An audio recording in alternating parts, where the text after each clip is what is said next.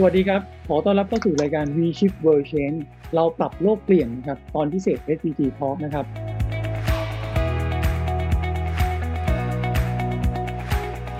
รายการของเราก็จะมาแลกเปลี่ยนเรียนรู้เกี่ยวกับการดำเนินธุรกิจที่คำนึงถึงความยั่งยืนและก็มีเรื่องของ SDG เป็นกรอบในการดำเนินงานนะครับวันนี้ก็เช่นเดียวกันเราอยู่ใน Goal ที่10นะครับ SDG Goal ที่10 Reduce Inequality นะครับหรือการลดความเหลื่อมล้ำนั่นเองตอนนี้เรื่องของความเหลื่อมล้ำก็กลายเป็นปัญหาระดับประเทศนะครับและรวมไปถึงปัญหาระดับโลกด้วยวันนี้ผมอยู่กับแขกรับเชิญทั้ง4ท่านนะครับท่านแรกนะครับคุณรื่นวดีสุวรรณมงคลท่านเป็นเลขาธิการสำนักงานคณะกรรมการกำกับหลักทรัพย์และตลาดหลักทรัพย์นะครับหรือกลต.นั่นเองนะครับท่านที่2ดร.วิวัฒน์ไสยกรรมธรประธานที่ปรึกษาทำธุรกิจนะครับหรืออาจารย์ยักษ์นั่นเองนะครับท่านที่3คุณพิเชษฐ์โตนิติวงศ์ผู้จัดการทั่วไปบริษัทจำกัดทำธุรกิจวิสาหกิจเพื่อสังคมนะครับท่านสุดท้ายรองศาสตราจารย์ทองทิพาวิริยพันธ์ท่านเป็นที่ปรึกษาวิชาการคณะบริหารธุรกิจมหาวิทยาลัยหอการค้าไทยสวัสดีทุกท่านนะครับสวัสดีค่ะสวัสดีครับก็วันนี้เนี่ยประเด็นที่เราจะมาพูดคุยกันในเรื่องของโควิด10เนี่ยเรื่องของลดความไม่เสมอภาคหรือลดความเหลื่อมล้ำเนี่ยอาจจะต้องมาเริ่มต้นทำความเข้าใจก่อนว่าเรื่องของความหมายความสำคัญเหตุการณ์สถานการณ์ปัจจุบันในเรื่องความเหลื่อมล้ำในบ้านเราหรือในระดับสากลเป็นอย่างไรบ้างอาจจะต้องให้ทางอาจารย์ทองทิพาเนี่ยให้เห็นภาพก่อนนะฮะว่าตอนนี้มันเป็นยังไงบ้างครับค่ะสำหรับเรื่องของความเหลื่อมล้ำนะคะคงต้องบอกว่ามันก็เกี่ยวกับเรื่องของความไม่เสมอภาคความไม่เท่าเทียมนะคะในเรื่องของการที่เราจะกระจายทรัพยากรนะให้กับผู้คนต่างๆนะคะไม่เท่ากันแต่ถ้าถามว่าในสังคมไทยนะเป็นประเทศที่มีความไม่เท่าเทียมสูงใช่ไหมก็คงต้องบอกว่า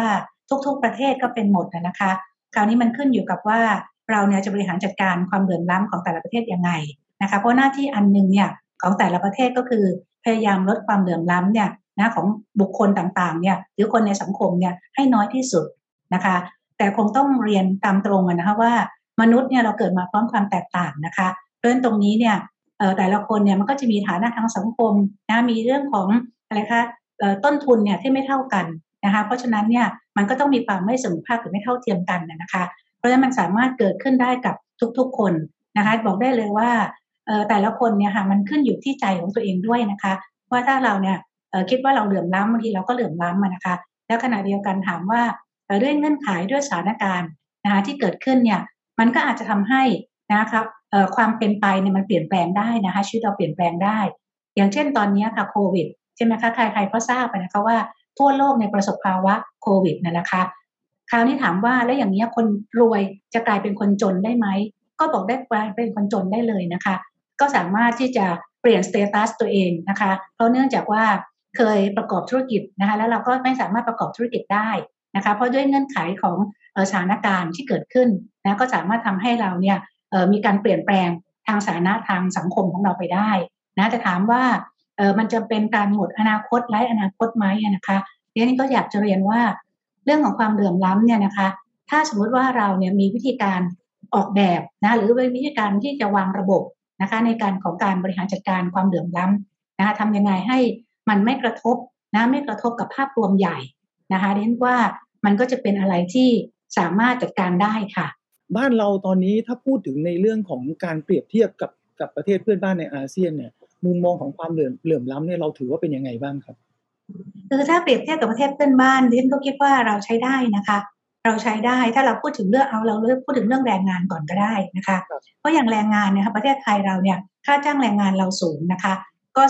ถ้าเราไม่พูดถึงสถานการณ์โควิดนะคะเราต้องพูดก่อนหน้านั้นนะคะว่าสถานการณ์ของบ้านเราเนี่ยและค่าจ้างแรงงานของเราเนี่ยก็300กว่าบาทนะในขณะที่ประเทศอื่นประเทศเพื่อนบ้านเราค่ะก็ค่าจ้างแรงงานยังไม่ถึงเลยนะคะบางประเทศก็100กว่าบาทใช่ไหมคะบางประเทศก็อาจจะเกือบถึง200นะเพราะฉะนั้นถ้าเทียบแล้วเนี่ยของบ้านเราดีสุดค่ะไม่งั้นคนต่างด้าวเนี่ยค่ะหรือแรงงานข้ามชาติเนี่ยค่ะไม่อยากมาอยู่บ้านเราหรอกค่ะนะคะไม่ว่าจะเป็นเมียนมาไม่ว่าจะเป็นเวียดนามนะไม่ว่าจะเป็นกัมพูชาลาวอย่างเงี้ยค่ะเขาก็มาบ้านเรานะคะแต่ตอนนี้ตัวของเวียดนามเนี่ยค่ะเขาก็พยายามนะคะพยายามที่จะฟื้นฟูประเทศเขาแล้วก็พยายามที่จะสร้างงานนะสร้างงานแล้วก็ทำให้มีโรงงานอุตสาหกรรมเนี่ยนะไปลงทุนที่บ้านเขาเยอะนะคะก็ทำให้ตอนนี้สถานการณ์ของเขาเนี่ยในเรื่องของเศรษฐกิจเนี่ยนะคะก็เริ่มฟื้นฟูนะคะถ้าเทียบนะคะแ แต่คงต้องเรียนว่าค่าจ้างแรงงานเขาก็ยังถูกอยู่ในเกณฑ์ที่ถูกกำหนดอยู่ดีนะคะไม่ได้เป็นค่าจ้างเสรีอย่างบ้านเรานะคะหมายความว่าค่าจ้างเสรีถูกไหมดูตามพื้นที่ว่าโอเคมีราคาค่าจ้างขั้นต่ำของเขาค่าจ้างขั้นต่ำเนี่ยก็ยังน้อยอยู่นะคะแล้วก็เคยมีแรงงานแรงงานเวียดนามเนี่ยค่ะเขาก็ร้องเรียนนะคะว่าตอนเนี้ยเขาควรจะได้ค่าจ้างแรงงานมากกว่านี้นะคะแต่ว่าทางรัฐบาลก็ไม่อนุมัตินะคะเพราะถ้าสมมติเราขึ้นค่าจ้างแรงงานขั้นต่ำปั๊บเนี่ยมันจะไปกระทบถึงการศึกษาเรื่องของอะไรคะวุฒิปริญญาการจ้างงานอื่นๆเช่นวุฒิปริญญาตรีนะคะปริญญาตรีปริญญาโทปริญญาเอกหรืออะไรต่ออะไรเยอะแยะนะคะเขาก็เลยบอกว่าเขายังคงตรึงอัตราค่าจ้างไว้นะซึ่งตรงนี้เนี่ยทางบริษัทต่างชาติที่ไปลงทุนนะคะเขาก็เลยบอกถ้างั้นเขาจะซัพพอร์ตในส่วนต่างนี้เองนะคะก็เคยมีการเดินขบวนร้องเรียนนะคะเมื่อหลายปีที่แล้วเนี่ยค่ะก็เลยได้ข้อสรุปว่าโอเคว่าณจุดนี้เนี่ยบริษัทข้ามชาติเขาก็มองว่าสิ่งที่เขาได้คุ้มกว่านะเพราะฉะนั้นเขาบอกเขาจะขอซัพพอร์ตคือ subsidize ตรงนี้แทนนะคะจริงๆความเหลื่อมล้ำมันบางคนอาจจะคิดว่ามีเฉพาะในบ้านเราแต่จริงๆแล้วมันมีทั่วไปจริงๆนะครับเดี๋ยวเรามาดูในฝั่งของหน่วยงานของภาครัฐบ้างนะครับในฝั่งของกลต.ในฐานะหน่วยงานกำกับดูแลมองสถานการณ์เรื่องความเหลื่อมล้ำในปัจจุบันเป็นอย่างไรบ้างแล้วบทบาทหน้าที่การดำเนินงานของกลต.เกี่ยวข้องกับเรื่องนี้อย่างไรบ้างครับค่ะขอบคุณอาจารย์พีนะคะหรือทุกพีก่อนอื่นต้องขอบคุณGlobal Compact Network Thailand นะคะที่ให้โอกาสมาแลกเปลี่ยนมุมมองก็โจทย์ตัว SDG ที่10เนี่ยเป็นเรื่องสำคัญใช่ไหมคะ reduce inequality บทบาทตลาดทุนต้องขออนุญาตเรียนดรพีแล้วท่านผู้ฟังค่ะว่าแน่นอนค่ะว่าตัวเราเองเนี่ยเป็นกลไกหนึ่งในเศรษฐกิจของประเทศโชคดีอย่างมากนะคะที่แผนพัฒนาตลาดทุนไทยเนี่ยเขียนไว้ชัดว่าจะต้องทำให้ทุกภาคส่วนนะคะสามารถเข้าถึงตลาดทุนไทยได้ถ้าใช้ภาษาอังกฤษคือ capital market for all นะคะก็เมื่อกี้อาจารย์ทองทิพย์พาพูดถึงและเรื่องการเหลื่อมล้ำเนี่ยประเด็นสำคัญอันนึงคือเรื่องการจัดสรรทรัพยากรถูกไหมคะ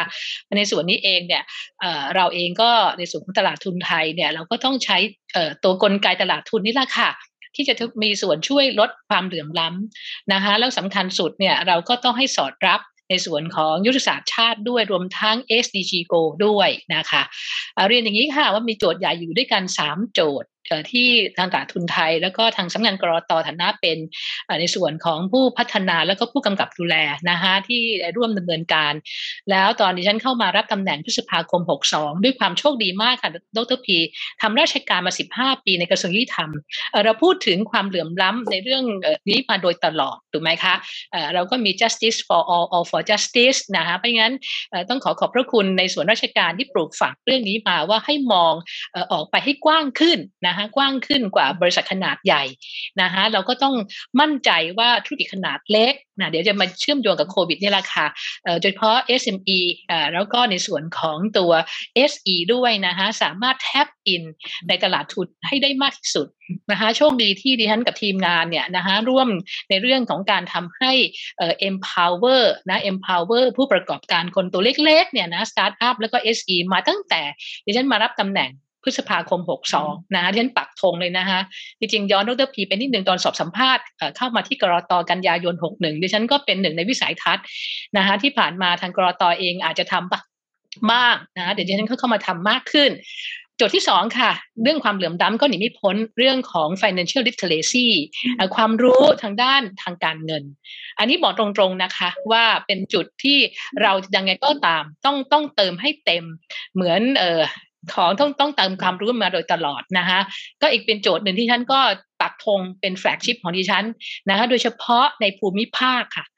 ก่อนนี้ทำงานสำนักงานกลต.อาจจะมีความเข้มแข็งในการทำงานด้านนี้ในส่วนของส่วนกรุงเทพและปริมณฑลดิฉันมองเห็นว่าในส่วนของภูมิภาคและกลุ่มเปราะบาง vulnerable group บางกลุ่มนะคะซึ่งวันนี้ฉันลงไปทำงานร่วมกับหน่วยราชการและหน่วยงานอื่นๆอีกหลายส่วนแล้วนะคะรวมทั้งร่วมมือกับทาง Global Compact Network Thailand ด้วยไม่ว่าจะเป็นพี่น้องคนพิการสตรีแล้วก็เด็กต่างๆนะคะในส่วนนี้เอง ก็เป็นจุดที่2ที่เราต้องมาเน้นในเรื่องเกี่ยวกับการลดความเหลื่อมล้ำให้มากขึ้นที่ต้องพูดเรื่องกับฟินลิสต์อย่างนี้ให้มากๆนะดร.พีทราบไหมคะเราไปต่างจังหวัดในช่วงเวลาแบบที่ถ้าทุกคนมองหา search for yield ในเรื่องของผลตอบแทนสูงมันก็จะมีคนอาศัยโอกาสนี้แหละค่ะเอาเปรียบผู้ที่มีความรู้เห็นช่องทางเอาเปรียบนะคะเอาเปรียบพี่น้องประชาชนบางกลุ่มโดยการหลอกขายผลิตภัณฑ์ทางการเงินที่ไม่ถูกต้องทำกฎหมายอาจจะผูกถึงแชร์ลูกโซ่ได้เพราะฉะนั้นก็เป็นส่วนหนึ่งที่ฉันคิดว่าเป็นช่องว่างใหญ่และก็จะใหญ่ขึ้นโดยเฉพาะในปัจจุบันนี้ถ้าเราพูดถึงเรื่องของคริปโตสินทรัพย์ดิจิทัลพวกนี้นะคะก็จะเห็นอีกเหมือนกันโลกการเงินสมัยใหม่ก็อีกละค่ะคนที่มีความรู้มากกว่าก็อาจจะใส่โอกาสชุดนี้ดิฉันเองก็กับทีมงานก็บอกว่าการเข้าถึงพี่น้องประชาชนเนี่ยเป็นสิ่งสำคัญอย่างมากนอกเหนือจากให้เขาเข้าถึงเราแล้วเราเองนะคะก็ต้องยื่นมือออกไปให้ไกลนะคะดิฉันก็บอกแล้วหาได้จุดแข็งมาจากรับราชการอยู่เมืองหลวงไม่ค่อยเป็นนั่งออฟฟิศห้องแอร์ไม่ค่อยเป็นนะดร.พีชอบไปต่างจังหวัดนะคะแต่ตอนนี้ก็ต้องเข้าใจเราก็ต้องให้ความร่วมมือกับภาครัฐในเรื่องของการที่จะต้องทำเรื่องของโควิดนี้ให้แข็งให้ปลอดภัยแล้วก็ให้ฝ่าฟันไปด้วยกันให้มากขึ้นจุดที่3ค่ะในเรื่องของความเหลื่อมล้ำนี่คิดว่ามีความสำคัญมากๆอันนี้มาต่อมือของท่านผู้บริหารชุดเดิมของกรต.แต่ก็ตอบย้ำอีกละค่ะเรื่องการทำอย่างไรเมื่อยามเกษียณนะคะเราทุกคนมีความมั่นคงนะคะในระดับหนึ่งที่พออยู่ได้จากโจทย์นี้นะคะก็ฉันก็บอกเป็น3โจทย์ที่ฉันคิดว่าในสิ่งนี้จะเข้ามา enabling ค่ะอยากจะพูดถึงนะคะ enabling ที่ทำให้3ตัวนี้มีความดำเนินการได้อย่างมากสุดนะคะก็หลายส่วนนะคะโดยเฉพาะเรื่องของการที่ประเทศไทยมีเรื่อง NAP เรื่องของธุรกิจกับสิทธิมนุษยชนนะฉันก็ได้รับความกรุณาให้เป็นหน่วยงานหนึ่งในการร่วมขับเคลื่อนแล้วก็ปักธงเรื่องนี้ร่วมกับสมาคมบริษัทจดทะเบียนแล้วก็ผู้ที่เกี่ยวข้องทีนี้พออีกอันหนึ่งดิฉันก็ขออนุญาตถ้าเมื่อกี้อาจารย์ทองทิพย์ได้แตะแล้วแล้วก็พีก็พูดไว้แล้วว่าในช่วงโควิดนี้เห็นอย่างไรนะดิฉันก็อยากจะขอให้ทุกคนมองว่าเหมือนคำพูดที่เขาพูดกันมาโดยตลอดละค่ะภายใต้วิกฤตก็คือโอกาสนะดิฉันคิดว่าในส่วนนี้เองดิฉันก็อยากจะให้ทุกคนมีกำลังใจนะคะว่าเราฝ่าฟันไปด้วยกันและก็ต้องทำให้ประเทศไทยและภาคส่วนในธุรกิจในเศรษฐกิจมีความเข้มแข็งและพี่น้องประชาชนทุกคนเข้มแข็งด้วยนะคะสิ่งหนึ่งที่ฉันขออนุญาตว่าเรามองเห็นนะคะผู้เดือดร้อนในส่วนของได้รับผลกระทบในธุรกิจทุกสาขานะคะโดยเฉพาะคนตัวเล็กๆนะคะเหตุการณ์ต้มยำกุ้งกับวันนี้ต่างกันดร.พีที่ฉันเคยมีโอกาสทำงานกรต.ในยุคแรกนะคะสมัยต้มยำกุ้งมาสมัยนั้นเนี่ยเราจะเห็นบริษัทขนาดใหญ่นะคะภาคการเงินเนี่ยได้รับผลกระทบโดยตรงแต่วันนั้นกับวันนี้มันต่างกันจริงๆวันนี้พี่น้องตัวเล็กๆนะคะสายป่านที่ไม่มากนักและรวมถึงต้องอินดิวิดัวสำหรับผู้รับจ้างเนี่ยได้รับผลกระทบโดยทั่วหน้านะคะดิฉันชวนเพื่อนร่วมงานที่สำนักงานกรต.คิดนะคะมาตั้งแต่ปี63และตั้งแต่ตอนโควิดมาใหม่ๆว่าเราอย่านั่งเป็นศูนย์การตอบรับเราคงทำงานเชิงรุกโชคดีไงคะที่นั่นพูดแล้วว่าเราตั้งโจทย์เรื่องการทำอย่างไรให้ SME เนี่ยเข้าถึงตลาดทุนให้มากขึ้นตั้งแต่ปี62กลางปีแล้วนะคะตอนเมษาก่อนโควิดมานิดหนึ่งเราออกเกณฑ์ที่ทำให้ SME สามารถแทบอินตลาดทุนได้ระดับหนึ่งนะคะโดยเราใช้กฎหมายหลักทรัพย์นี่แหละก่อนนู้นเราท่องจำเสมอเลยนะคะประมวลกฎหมายแพ่งและพาณิชย์ห้ามไม่ให้บริษัทจำกัดกระจายหุ้นออกไปจริงอยู่ยังคงอย่างนั้นอยู่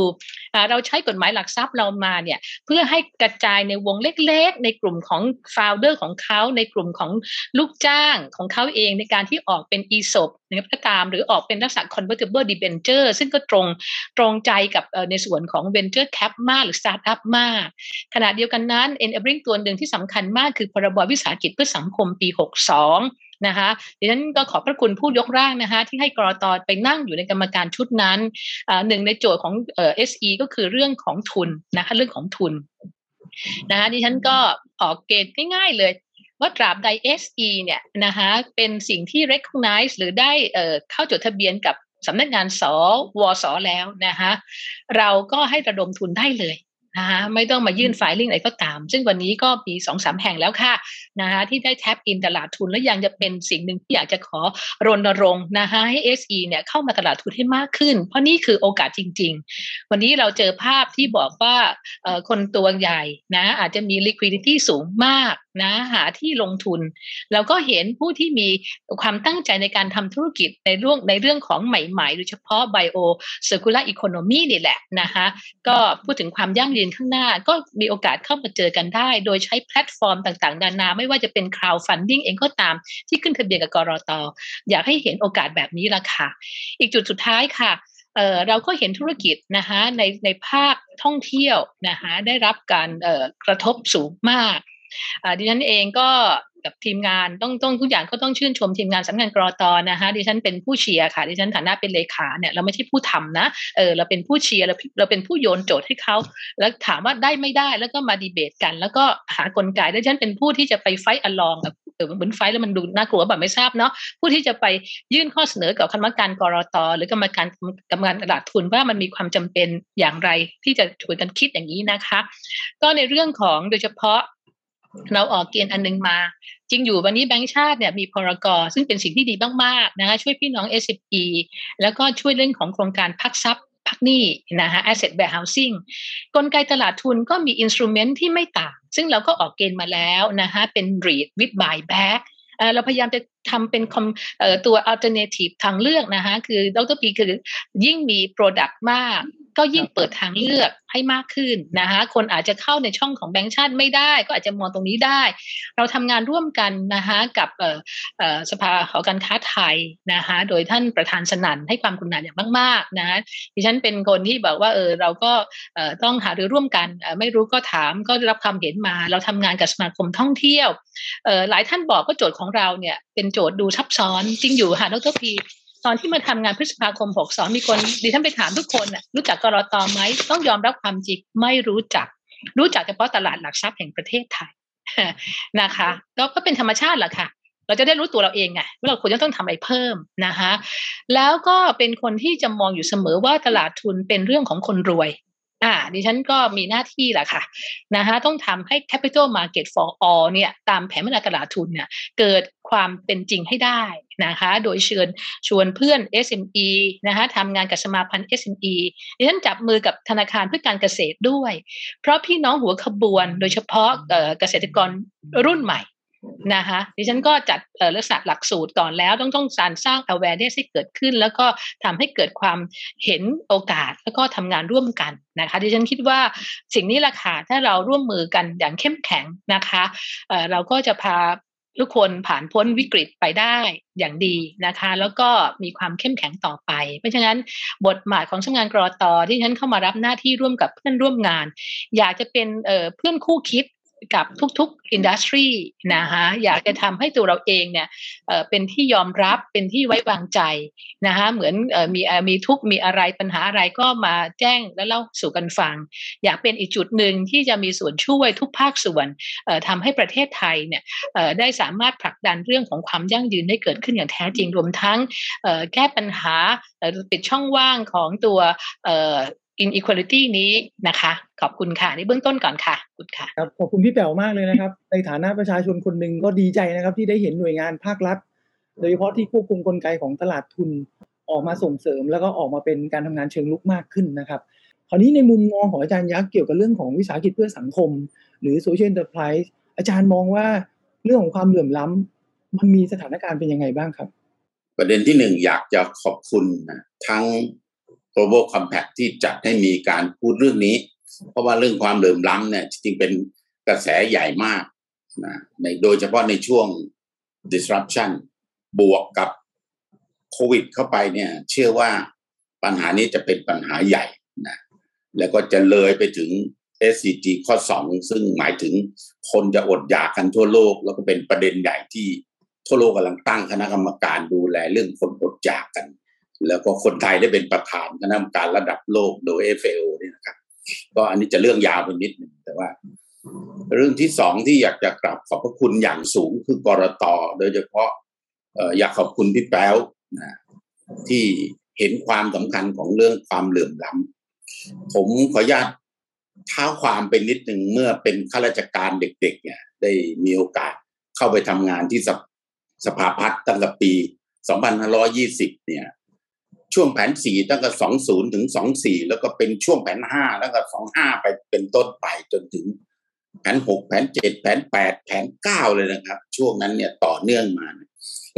ผมเพิ่งเริ่มเรียนรู้การทำงานในระดับชาติร่วมกับอาจารย์โคสิทธิ์ปั้นเปี่ยมวัฒน์เราทำแผนเรียกว่าแผนชนบทยากจนขึ้นมาตอนนั้นฮือฮามากเลยครับมีการจัดสัมมนากันในมหาลัยต่างๆพูดถึงความยากจนในชนบทซึ่งเป็นงานที่พระเจ้าอยู่หัวท่านทรงทำงานมาตลอดพระชนชีพตอนนั้นเรื่องชนบทยากจนเนี่ยมันมีความเหลื่อมล้ำถึงศัพท์อยู่คำหนึ่งเรามีคำว่าจนถึงเลือดถึงเนื้อเราไปจับมือกับกระทรวงสาธารณสุขเนี่ยไปตรวจเลือดเด็กนักเรียนทั่วประเทศเลยครับพบว่าเด็กในชนบทเนี่ยเป็นโรคโลหิตจางความสามารถในการเรียนรู้เนี่ยต่ำแล้วก็เป็นโรคที่เรียกว่าlearning disability เนี่ยคือความสามารถในการเรียนรู้มันไม่มีทางทันเขาเลยเพราะฉะนั้นแข่งยังไงก็แพ้เพราะว่าเขาไม่มีอาหารจะกินแต่ในขณะเดียวกันคนเมืองที่มีเงินก็ไม่ได้แปลว่าจะเลือดดีนะครับเพราะว่าคนเมืองเด็กเมืองก็กินอาหารมีอาหารกินมากมายแต่กินผิดกินอาหารขยะก็จนถึงเลือดเหมือนกันเพราะนั้นปัญหาจนถึงเลือดถึงเนื้อจึงเป็นเรื่องใหญ่มากแล้วก็พระเจ้าอยู่หัวท่านก็เคยให้สัมภาษณ์โดยเฉพาะปี 2525 ท่านให้สัมภาษณ์กับหนังสือพิมพ์ National Geographic เนี่ยดังไปทั่วโลกเลยว่าประเทศของเรามั่งคั่งและเป็นจุดยุทธศาสตร์ในอดีตเรามีความพอเพียงความพอเพียงเนี่ยหมายถึงไม่มีความเหลื่อมล้ำอะไรเลยการวัดด้วย GDP เนี่ยการคำนวณ per capita income อะไรต่างๆถ้าเป็นภาพรวมในระดับประเทศภายในเนี่ยก็เรียกว่า GDP เนี่ยก็เริ่มมีความรู้แพร่หลายกันไปทั่วในการที่จะคำนวณเพราะฉะนั้นการวัดเส้นความยากจนเนี่ยจึงเอา GDP เข้ามาวัดแต่ก่อนหน้านั้นเนี่ยวัดที่มีกินไหมเนี่ยวัดที่เราทำแผนชนบทยากจนขึ้นมาตอนปลายแผน4ก็จะวัดว่า1ของกินนี่ไปตรวจที่เลือดคุณจะกินมีกินไม่มีกินหรือกินอย่างถูกต้องอันนี้เป็นเรื่องใหญ่มันจะเป็นตัววัดความเหลื่อมล้ำตัวที่2เนี่ยเราไปวัดกันที่บ้านพักมีบ้านพักพอไหมแล้วบ้านพักมันมีความถาวรหรือกึ่งถาวรหรือแบบทุกปีพังแล้วก็ต้องซ่อมกันใหม่อันนี้ก็จะเป็นตัวคีย์ของการวัดอะไรตัวนึงที่วัดกันชัดๆก็คือมีอาหารโปรตีนเพียงพอหรือไม่สำหรับชนบทเนี่ยนะครับแล้วมันก็มีพัฒนาการมาเรื่อยๆจนถึงทุกวันนี้ถือว่าก้าวหน้าไปมากลำพังกลไกรัฐอย่างเดียวเนี่ยมันมีข้อจำกัดมากมายเรารับราชการกันมานานผมเป็นข้าราชการบำนาญมา25 ปีแล้วผมพบว่ากลไกราชการเรามีกฎระเบียบเยอะมากเลยแล้วก็คิดว่ามันจะต้องกดดันให้ประชาชนลุกขึ้นดิ้นรนพึ่งตนเองภายใต้ปรัชญาแห่งความพอท่านบอกว่าขณะในอดีตมันมีไม่พอกินเราต้องมีนโยบายให้พอมีพอกินซะก่อนอันนี้ก็เป็นเรื่องใหญ่เรื่องที่2เนี่ยผมศึกษาเรื่องนี้มาตั้งแต่เป็นเด็กนักเรียนเพราะว่าศาสตราจารย์ยูนูสเนี่ยเป็นบุคคลสำคัญที่สามารถตั้งธนาคารคนจนขึ้นมาที่เรียกว่าการบินแบงก์เนี่ยแล้วก็เอาธนาคารคนจนเนี่ยไปหนุนให้รายเล็กรายน้อยที่เรียกว่า SME เนี่ยเกิดขึ้นเป็นสตาร์ทอัพมาจนต้อง 17,000 กว่าแห่งเราเพิ่งมาช่วยผลักดันเรื่องนี้สำเร็จตอนผมเข้าไปเป็นสปช.แล้วก็ไปเป็นประธานกรรมาธิการปฏิรูปการศึกษาที่สปท.ในรอบที่2นะครับทางกรรมการฝ่ายเศรษฐกิจช่วยผลักดันพระราชบัญญัติฉบับนี้ขึ้นมาเรียกว่าพระราชบัญญัติส่งเสริมวิสาหกิจเพื่อสังคมก็จึงเป็นที่มาของการจดทะเบียนตั้งเป็นวิสาหกิจเพื่อสังคมบริษัทธรรมะธุรกิจเนี่ยขึ้นจดทะเบียนได้เป็นอันดับที่101ของวิสาหกิจเพื่อสังคมแล้วก็ได้รับความกรุณาจากกรต.ที่อนุญาตให้เราระดมทุนนอกตลาดหลักทรัพย์ได้นี่เป็นเรียกว่าเป็นบริษัทแรกทีเดียวแล้วก็ได้รับกำลังใจจากกรต.อย่างยิ่งเลยครับรู้สึกขอบคุณกรต.ผมก็รู้สึกขอบคุณจริงๆถ้าเราไม่มีกรต.คอยแบ็กอัพลำพังพวกเราเองเนี่ยก็เรียกว่าคลอดยากมากนะเพราะมันไม่ได้เกิดขึ้นง่ายๆอันนี้ก็เป็นประเด็นนะครับทีนี้เรื่อง SME เนี่ยเรื่องSME ที่เป็น Social Enterprise เนี่ยเป็นกิจการที่ช่วยให้สังคมมาช่วยรัฐบาลเนี่ยเป็นการตั้งหน่วยงานขึ้นมาที่เป็นอิสระนะเป็นในคณะกรรมการระดับโลกเนี่ย เขาเรียกว่า independent dialogue คือในระดับโลกเขามีประชุมกันระดับโลกนะในระดับประเทศเขาก็มีคณะกรรมการในระดับประเทศแต่ระดับย่อยๆนะในแต่ละหน่วยแต่ละชุมชนแต่ละพื้นที่เนี่ยหรือแต่ละองค์กรวัดก็ได้ชุมชนก็ได้กลุ่มเล็กกลุ่มน้อยก็ได้หรือเป็นนิติบุคคลก็ได้เนี่ยเขาเรียกมันว่า independent dialogue มีการประชุมหารือกันแล้วก็ต้องดิ้นรนเพื่อลดความเหลื่อมล้ำให้ได้เพื่อจะพึ่งตนเองโดยเฉพาะต้องมีอาหารการกินอันนี้เป็นเรื่องใหญ่สุดซึ่งพระเจ้าอยู่หัวท่านทรงงานเรื่องนี้มานานจนได้รางวัลตั้ง20รางวัล21รางวัลนะครับหนึ่งในนั้นก็คือรางวัลเรื่องเป็นผู้นำด้านหยุดความเหลื่อมล้ำหยุดความอดอยากหิวโหยซึ่งเป็น SDG ข้อที่2แล้วท่านก็ได้รับการทูลเชิญเป็นทูตซีโร่ฮันเตอร์นะครับอันนี้ก็เป็นความเป็นมาอย่างขออนุญาตเล่าย่อๆครับเราก็คิดว่าเรื่องนี้เป็นเรื่องใหญ่แล้วก็เลยตั้งบริษัทขึ้นนะ5-6 บริษัทแล้วก็ค่อยๆพัฒนาไปเรื่อยเช่นบริษัทขาดทุนคือกำไรก็เอามาจากคำพระเจ้าอยู่หัวที่เรียกว่า our loss is our gain ก็ไปจดทะเบียนเป็นบริษัทขาดทุนคือกำไรก็ได้รับความกรุณาให้จดทะเบียนประกาศราชกิจจาไปแล้วนะหลังจากธรรมะธุรกิจแล้วก็มีบริษัทมาบเอื้องจำกัดบริษัทคืนชีวิตให้แผ่นดินบริษัทหลายๆบริษัทพยายามทำอยู่แล้วก็ได้รับการขึ้นทะเบียนแล้วเมื่อครบ1 ปีก็มีที่ยังอยู่ระหว่างดำเนินการก็มีเพราะว่าเราเห็นยูนุสเขาช่วยคนจนได้จนเป็นที่ยอมรับไปทั่วโลกเลยธรรมะธุรกิจนั้นเนี่ยก็ต้องให้เครดิตคุณหนาวเพราะว่าเรื่องนี้คุณหนาวทุ่มชีวิตเลยเราเลยเรียกว่าผู้จัดการไปทั่วคือเขาทำมาขนาดนี้ก็ 8-9 ยูนิตแล้วมี 8-9 ยูนิตของธุรกิจที่จะอุ้มชูคนจนอุ้มชูคนที่ไม่มีอาหารจะกินโดยเฉพาะช่วงนี้เนี่ยเป็นช่วงโควิดซึ่งคนที่ถูกปลดออกมาถูก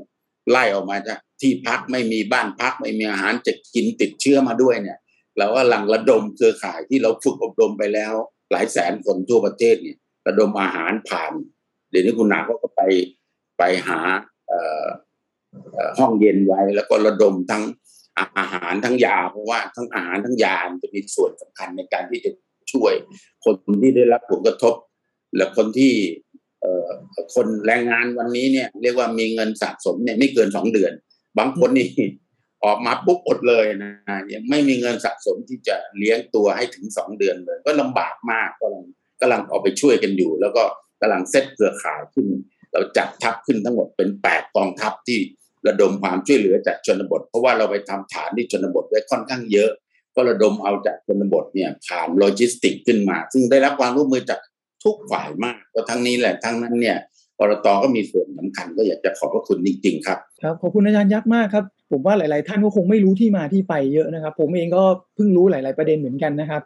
อันนี้ก็เป็นเรื่องที่น่าภาคภูมิใจในฐานะที่เราเป็นคนไทยนะครับว่าไอเดียดีๆเนี่ยเกิดจากพระองค์ท่านนะครับต้องมาที่คุณหนาวแล้วครับเมื่อกี้อาจารย์ยักษ์ก็เอ่ยชื่อบริษัททำธุรกิจนะครับหรือธรรมะธุรกิจนะครับอยากจะทราบว่าบทบาทของบริษัทนี้เนี่ย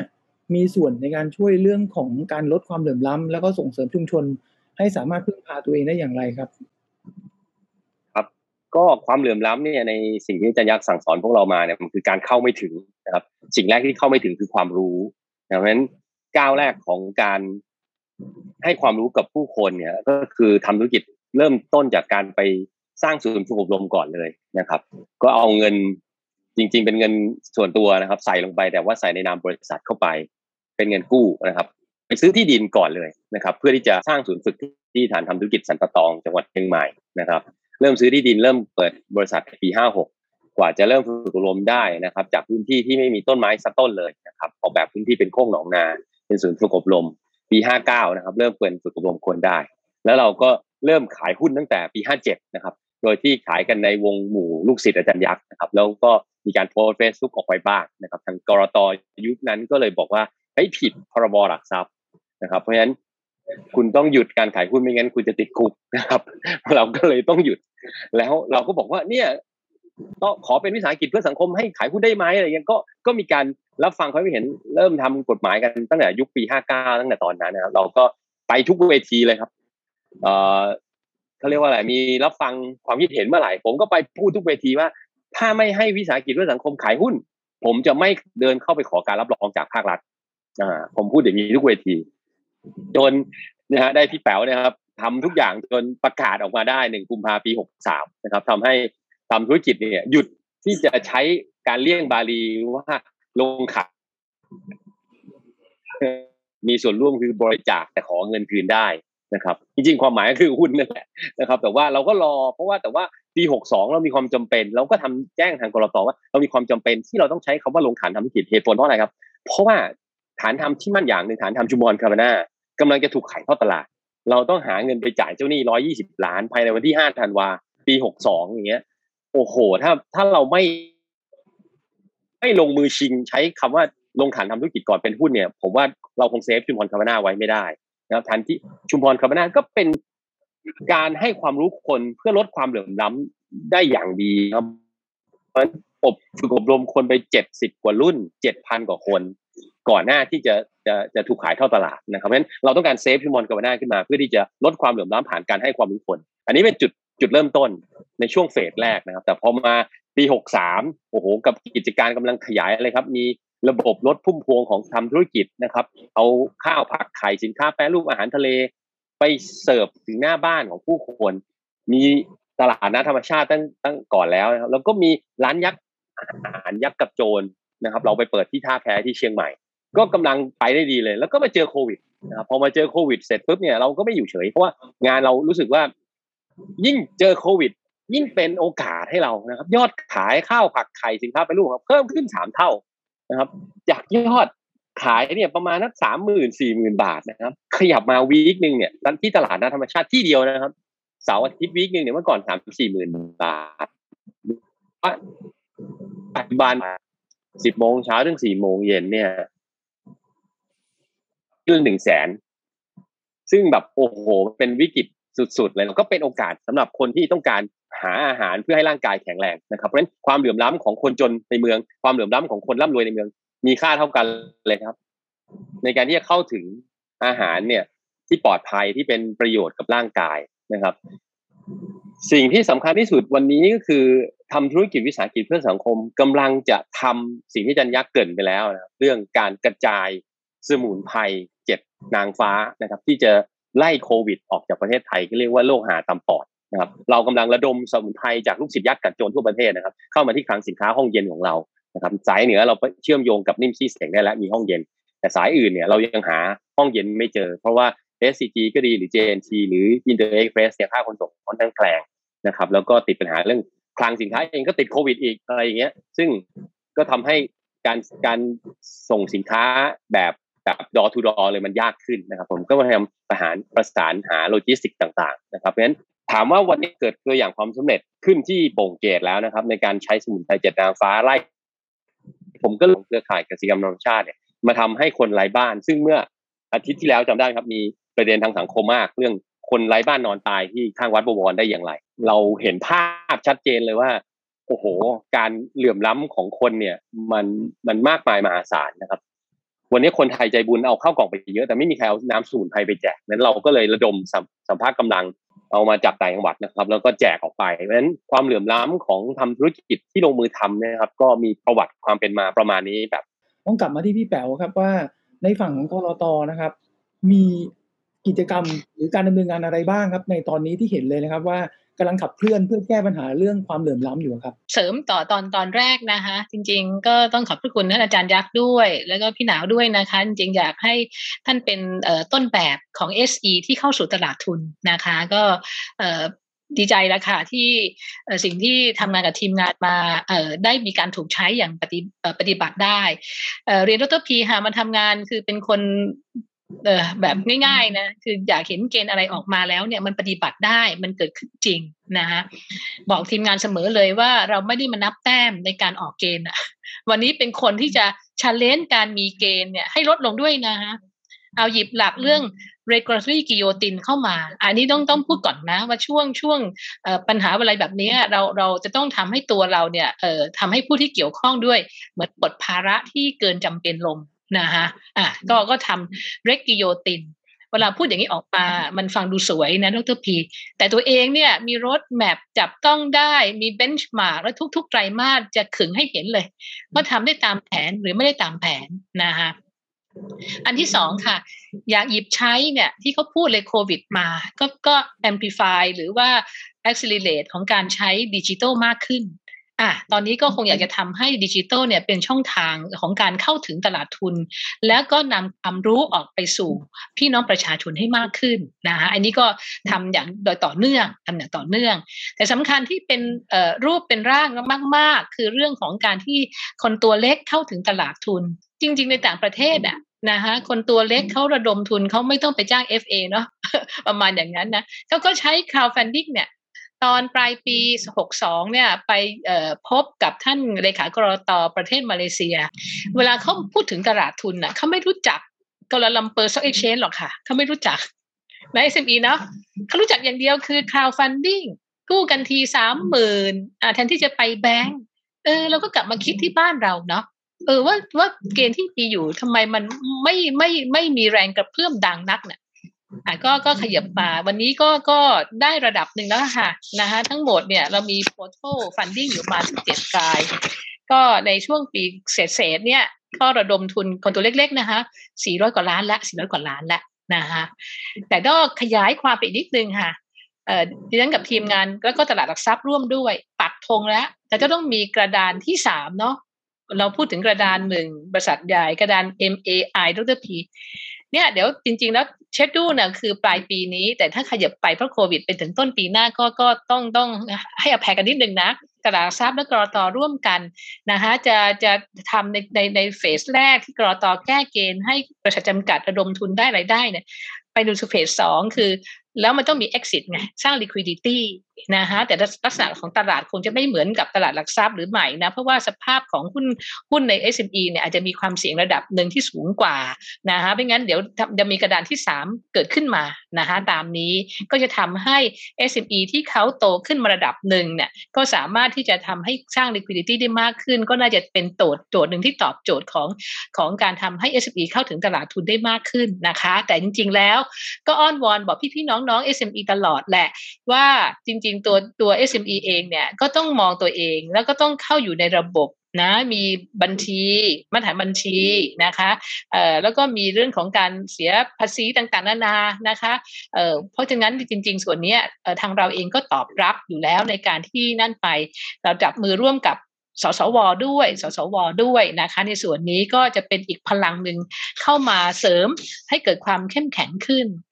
โจทย์สุดท้ายเวลาพูดถึงอาจจะเกี่ยวข้องกับความเหลื่อมล้ำบ้างนะคะคือเราก็โชคดีว่าวันนี้เราได้ออกเกณฑ์อีกส่วนหนึ่งเหมือนกันอันนี้ก็ด้วยความไม่ได้มาบอกเอาเครดิตตัวเองนะคะเป็นทีมงานนะเราจับมือนะคะได้รับความร่วมมือในต่างประเทศจริงๆแล้วในภาพของตลาดทุนอาเซียนดร.พีเขามองไปสู่ตลาดทุนที่ยั่งยืนนะคะโดยการออก sustainability bond นะคะคำนี้เป็นคำใหญ่รวมทั้ง green bond social impact bond ที่อยากจะ stress ตรงนี้นะคะเรื่องลดความเหลื่อมล้ำนั่นคือตัว social impact bond เนี่ยจำได้เลยค่ะตอนมากรต.เนี่ยด้วยความที่อีกราคาต้องขอบพระคุณราชการเหมือนดร.ยักษ์กรุณาพูดอาจารย์ยักษ์ไปพูดถ้าไม่ได้อยู่ราชการมาจะไปไม่ถูกเหมือนกันนะว่าจะทำงานร่วมกับใครที่จะทำให้มันไปภาพกว้างได้ก็อยากเห็นนะคะว่า social impact bond เนี่ยในตลาดทุนสามารถไปช่วยนะคะ vulnerable group หรือผู้ที่ประสงค์อยากจะได้ทุนเป็นในส่วนด้านนี้ได้เชื่อไหมคะตัวเองพาไปพบกับท่านปลัดกระทรวงพม.ดร.ปรเมธีวันนั้นก็คิดว่าน่าจะเป็นส่วนหนึ่งการไปพบวันนั้นจนทำให้การเคหะออกโซเชียลบอนด์มาละนะคะประมาณนี้นะคะเห็นไหมคะก็เป็นสิ่งหนึ่งที่ทีว่าเขาจะต้องทำให้ตลาดทุนเนี่ยมาเป็นตัวช่วยงบประมาณประเทศค่ะนะคะไม่งั้นทุกอย่างก็จะไปอยู่พึ่งพางบประมาณหมดตรงนี้แล้วก็ในส่วนของตัวgreen bond หรือ sustainability bond เนี่ยนะคะมีธนาคารพาณิชย์แห่งหนึ่งเขามองกลุ่มสตรีค่ะเขาระดมทุนนะคะเพื่อไปให้ entrepreneur ที่เป็น SME ที่เป็นผู้หญิงค่ะอันนี้ก็เป็นโจทย์หนึ่งที่คิดว่าลดความเหลื่อมล้ำนะคะส่วนหนึ่งได้ที่ทำให้ตัว funding เนี่ย กลับไปถึงมือของผู้ที่ต้องการใช้จริงๆแล้วมองอีกด้านหนึ่งสำหรับในด้านของดีมานด์คือผู้ลงทุนรายย่อยมานี้ก็มีโอกาสที่จะมีโปรดักต์หลากหลายนะคะวันนี้เราก็คงปักธงเรื่องของ Green Bond ให้มากขึ้นก็เป็นส่วนหนึ่งที่จะช่วยรักษาตัวของ environment ของประเทศด้วยแล้วก็มีการพูดถึงในเรื่องของ Blue Bond ด้วยท่านผอ.สปน.ท่านแพทริเซียก็พูดว่าต่อไปคงจะระดมทุนในส่วนนี้เพื่อเข้าไปช่วยในการดูแลเรื่องของทะเลต่างๆนานาด้วยนะคะแต่สิ่งหนึ่งยังทำไม่เกิดขึ้นได้เลยนะดร.พีต้องยอมรับนะตัวเองมาจากกระทรวงยุติธรรมอยากเห็นการระดมทุนในโซเชียลบอนด์เนี่ยไปช่วยผู้พ้นโทษเรียนดร.พีนะคะตอนที่ตัวเองไปเป็นอธิบดีกรมคุมประพฤกษ์เนี่ยตอนปี656ตัวเองและทีมงานเป็นชุดแรกในการทำเรื่องกำลังข้อเท้า EM นะคะก็ตอนนั้นไม่มีกฎหมายนะดร.พีก็เป็นการลดความเหลื่อมล้ำระดับหนึ่งคือเอาคนที่โทษเบาๆประมาณนี้มาอยู่กับบ้านเพื่อทำให้เกิดความอบอุ่นในครอบครัวต่อท่านผู้พิพากษานะคะที่ศาลแขวงพระนครเหนือน่ะท่านเป็นคนแรกเลยที่สั่งประกอบการสั่งเรื่องการพักคุมประพฤกษ์แล้วก็ใส่กำไรข้อเท้าจนมาเป็นสิ่งที่เป็น necessity ในวันนี้ตอนทำงบประมาณไปสภาเนี่ยก็เปรียบเทียบ cost benefit โชคดีที่อยู่กรต.มายังอยู่กับ12 ปีนะก็มองว่าถ้าเราดูเอาเงินไปจ่ายในค่าอาหารค่านู่นนั่นนี่กับคนที่ถูกคุมกับไอ้สิ่งที่มาลงทุนในเครื่องมืออันไหนมันคุ้มกว่าก็ได้งบเบื้องต้นขาวคาดแดงมาโครงการแรกในปี57นะคะประมาณอยู่ประมาณทั้ง75 ล้านนะจนเป็นเริ่มต้นในส่วนนี้นะคะก็สิ่งหนึ่งที่บอกยังทำไม่สำเร็จเนี่ยคือเราเห็นในต่างประเทศเฉพาะประเทศอังกฤษนะคะเขาก็ระดมทุนออก Social Impact Bond นี่แหละค่ะนะคะไปให้กับโครงการผู้พ้นโทษทำร้านอาหารประมาณนี้ค่ะประมาณนี้ก็นี่คุยอยู่นะคะแล้วคุณแพทริเซียก็บอกว่าเดี๋ยวเราไปคุยด้วยกันกับกระทรวงยุติธรรมแต่โจทย์สำคัญอีกโจทย์หนึ่งวันนี้ค่ะก็เป็นทำนองนี้แหละค่ะ Social Impact Bond กับผู้พิการค่ะซึ่งเราเห็นตัวอย่างในเมืองนอกนะคะโครงการดีๆหลายโครงการเนี่ยที่ไม่ได้หันไปพึ่งพิงงบประมาณหลวงเลยนะคะก็ใช้นี่แหละค่ะการระดมทุนนะคะผ่านตลาดทุนเนี่ยได้ออกมาส่วนนี้ก็เป็นโครงการหนึ่งที่เราคิดว่าในช่วงโควิดเนี่ยมีหลายคนที่อาจจะอยู่ในภาวะที่มีความต้องการทุนนะคะแล้วก็หลายคนก็อยู่ในภาวะที่ต้องการเรื่องของทุนที่ว่านี่คือสภาพคล่องนะตลาดทุนน่าจะเป็นส่วนหนึ่งที่ตอบโจทย์นะคะแล้วก็อยากจะให้ดร.พีแล้วก็ท่านวิทยากรหรือท่านผู้ฟังในรายการนี้ละค่ะช่วยชี้แนะมาได้นะคะว่ามีอะไรอีกไหมที่ทางกรต.ต้องทำเพิ่มนะคะวันนี้ดิฉันมาขับเคลื่อนกรต.ให้ทำงาน24 ชั่วโมง 7 วันค่ะ24x7นะคะดิฉันไม่แน่ใจว่าสมมติทำ360 องศาในเพื่อนร่วมงานนี้จะได้ตัวบวกหรือเปล่าดิฉันไม่สนนะคะดิฉันบอกว่าถ้าทำอะไรตอบโจทย์สังคมเนี่ยนะคะเราก็ต้องทำให้เราให้ดีที่สุดแล้วก็โชคดีค่ะทำให้เพื่อนร่วมงานส่วนใหญ่ก็คิดตามนะคะแต่เดิมเนี่ยสำนักงานกรต.ช่วงวันหยุดเขาติดต่อไม่ได้นะ ตอนนี้ติดต่อได้ค่ะตอนนี้ต้องติดต่อได้ค่ะนะคะต้องติดต่อได้นะคะแล้วก็สุดท้ายของเรื่องดึงในลดความเหลื่อมล้ำเนี่ยดิฉันคิดว่าการรับฟังข้อเดือดร้อนของคนเป็นสิ่งสำคัญนะคะดิฉันมาย้ำที่กรต.เนี่ยผู้ที่เดือดร้อนเนี่ยเป็นผู้ที่เขาบอกแสงสว่างให้เรารู้ถูกไหมคะ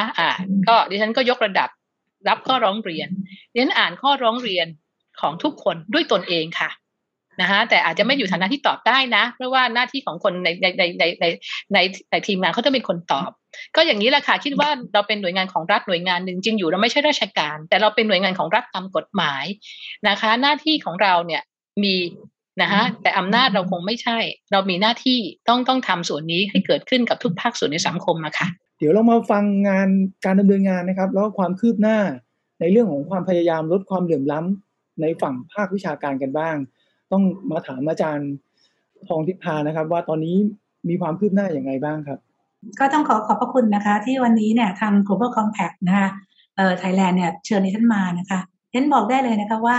ตั้งแต่ฟังมาตั้งแต่ต้นเนี่ยนะคะรู้สึกภูมิใจจังเลยค่ะรู้สึกดีใจแล้วก็มองเห็นความหวังนะคะคือทุกท่านที่พูดเนี่ยค่ะทำให้เห็นเลยว่าตอนนี้เรามีเครื่องมือนะเรามีความช่วยเหลือเรามีกลไกนะคะที่ทั้งระดับชาตินะเราต้องพูดอย่างนี้นะคะทั้งระดับชาตินะและก็ระดับท้องถิ่นนะที่มาร่วมด้วยช่วยกันนะคะที่จะลดความเหลื่อมล้ำนะแล้วก็ช่วยกันแก้ปัญหาของสังคมนะเรียนว่าตรงนี้นะคะคือจุดสุดยอด นะคะถามทำไมนะคะเพราะว่าถ้าสมมติเราไม่ร่วมมือกันนะคะโอกาสที่เราเนี่ยจะพลิกฟื้นนะคะประเทศของเราเนี่ยคงจะยากมากนะคะเพราะจากเหตุการณ์โควิดเนี่ยมันจะยิ่งซ้ำเติมค่ะต้องพูดอย่างนี้นะคะยิ่งซ้ำเติมยิ่งทำให้เกิดเรื่องอะไรคะความยากจนของเราความเหลื่อมล้ำของเราเนี่ยยิ่งขยายกว้างมากขึ้นนะคะเพราะฉะนั้นวันนี้เนี่ยรู้สึกดีใจมากเลยนะคะเพราะว่าตัวเองฟังแล้วก็ยังรู้สึกมีกำลังใจนะเพราะฉะนั้นก็เชื่อว่าท่านผู้ชมนะที่ได้ฟังทางบ้านก็คงจะดีใจนะคะแล้วก็ได้มองเห็นโอกาสนะโอกาสใหม่ๆนะคะไม่ว่าจะเป็น crowdfunding ไม่ว่าจะเป็นเรื่องของการที่เราจะทำ social impact bond หรืออะไรก็ตามนะคะดังนั้นเชื่อว่าเรามีทั้งในเรื่องของเครื่องมือและเรายังมีท่านอาจารย์ยักษ์และทีมงานนะคะเป็นเรื่องของการขับเคลื่อนเพราะฉะนั้นสองจุดเนี่ยค่ะพอมันมาเจอกันเนี่ยค่ะดิฉันเชื่อว่าเราจะสามารถเปลี่ยนแปลงนะคะเปลี่ยนแปลงอะไรคะความเป็นไปของสังคมได้นะดิฉันก็เชื่อว่าถ้าเราทำได้นะคะเราก็จะเป็นกำลังส่วนหนึ่งที่สำคัญของสังคมด้วยนะคะแล้วที่ถามว่าเราเนี่ยได้มีการขับเคลื่อนยังไงบ้างนะคะอย่างที่ฉันเองเนี่ยฉันอยู่ในภาควิชาการนะคะแล้วก็อยู่ในส่วนของการทำงานร่วมกับทางหอการค้าไทยด้วยนะคะก็ทำให้มีโอกาสนะในเรื่องของการขับเคลื่อนนะคงต้องเรียนนะคะว่าที่มานะคะที่มาของเรื่องเนี่ยก็คือเรียนเองเนี่ยเป็นคนที่ติดตามผลงานนะคะติดตามแนวพระราชดำริของพระบาทสมเด็จพระเจ้าอยู่หัวรัชกาลที่9เนี่ยมายาวนานนะคะคงต้องบอกเลยค่ะว่ามีความประทับใจแล้วก็เชื่อมั่นนะคะในสิ่งที่พระองค์ทำคือเรียนเองเป็นคนสอน organization theory นะคะก็จะบอกได้เลยว่าเรียนเนี่ยรู้จักทฤษฎีฝรั่งเนี่ยทุกทฤษฎีเลยค่ะนะคะไม่ใช่พูดปั๊บที่บอกได้เลยว่าคนไหนพูดเรื่องอะไรบ้างนะคะแต่เรียนมาสะดุดแล้วก็มาประทับใจที่เศรษฐกิจพอเพียงของในหลวงนะคะถามทำไมรู้ไหมคะเพราะฉันเชื่อว่าคนเราเนี่ยถ้าเรามีความพอเพียงนะคะมีความพอเพียงในการใช้ชีวิตมีความพอเพียงในการทำธุรกิจมีความพอเพียงในการที่เราจะอะไรคะเป็นส่วนหนึ่งของสังคมนะแล้วก็ดูแลสิ่งแวดล้อมเนี่ยเรียนเชื่อว่าเรารอดแน่นอนนะคะเรียนก็เลยมีการศึกษานะแนวความคิดของพระบาทสมเด็จพระเจ้าอยู่หัวรัชกาลที่9นะคะแล้วก็ได้เขียนได้เขียนเป็นนะคะเป็นบทความนะเรียนเขียนเป็นบทความนะคะเป็นบทความเผยแพร่นะว่าเราจะประยุกต์เศรษฐกิจพอเพียงเนี่ยกับภาคธุรกิจยังไงนะคะกระบวนการผลิตของเราเนี่ยนะจะต้องเป็นกระบวนการผลิตที่คำนึงถึงวัตถุดิบนะคำนึงถึงปริมาณนะที่เราจะใช้นะให้มันเกิดความพอดีนะคะไม่ใช้มากเกินไปแล้วก็ต้องรู้จักการจัดการแล้วก็การดูแลสิ่งแวดล้อมนะคะอย่างมีประสิทธิภาพประสิทธิผลแล้วก็ประหยัดนะคะแล้วก็เขียนตอนนั้นแล้วก็ได้เป็นกรรมการตัดสินการประกวดนะของกปรนะคะซึ่งร่วมกับมูลนิธิชัยพัฒนานะก็ได้มีโอกาสนะคะลงพื้นที่ของโรงแรมชุมพรคาบาน่านะคะก็ตอนนั้นที่ก็ไปด้วยนะคะตอนนั้นเป็นยุคของคุณดุสิตนนทนาครท่านเป็นประธานชุดของคณะตรวจของคณะกรรมการตรวจประเมินของพรรคขนาดกลาง SME อะค่ะยังก็ไปด้วยนะก็ได้เห็นชื่นชมนะคะว่าคุณวริศรเนี่ยทำไว้ได้ดีนะเพราะฉะนั้นก็ขอบพระคุณท่านอาจารย์ยักษ์นะคะที่ได้เป็นคนระดมทุนแล้วก็ทำให้ได้ต่อลมหายใจให้กับชุมพรคาบาน่าด้วยนะก็ดีใจที่ยังเห็นชุมพรคาบาน่าเนี่ยนะยังสามารถดำเนินธุรกิจต่อไปได้นะคะแล้วก็เป็นที่พึ่งของคนที่อยากเรียนรู้เรื่องเศรษฐกิจพอเพียงด้วยนะคะการที่ถามว่าหลังจากนั้นนี่ทำอะไรนะดิฉันก็เลยมีการประยุกต์เรื่องของ CSR นะดิฉันเห็นว่าคนทำ CSR ภาคธุรกิจเราทำ CSR เยอะคือดิฉันจะอยู่ในวงการภาคธุรกิจนะคะเพราะฉะนั้นเห็นธุรกิจเนี่ยทำ CSR เยอะและจริงๆแล้วถ้าเราทำ CSR เนี่ยเราน่าที่จะลดความเหลื่อมล้ำได้เพราะจริงๆ CSR เนี่ยก็จะเป็นเครื่องมือนะอย่างหนึ่งที่เราสามารถใช้ในการลดความเหลื่อมล้ำเมื่อภาคเอกชนลงไปช่วยนะคะก็จะสามารถทำให้เขาเนี่ยเข้มแข็งได้นะแต่ปรากฏว่าเท่าที่ผ่านมาแต่ตอนยุคต้นที่เรายังไม่ค่อยตระหนักนะคะว่าเราไม่ควรจะให้ปลาเราควรให้เป็ดตกปลาทุกคนก็จะเป็นการบริจาคเงินใช่ไหมคะและขณะเดียวกันพอตอนหลังทำเป็นโปรเจกต์แต่โปรเจกต์ก็จะไม่ต่อเนื่องนะคะแล้วก็ไม่ได้เน้นในเรื่องของความพึ่งพาตนเองนะคะเดนก็เลยเขียน CSR โมเดลนะคะเป็น CSR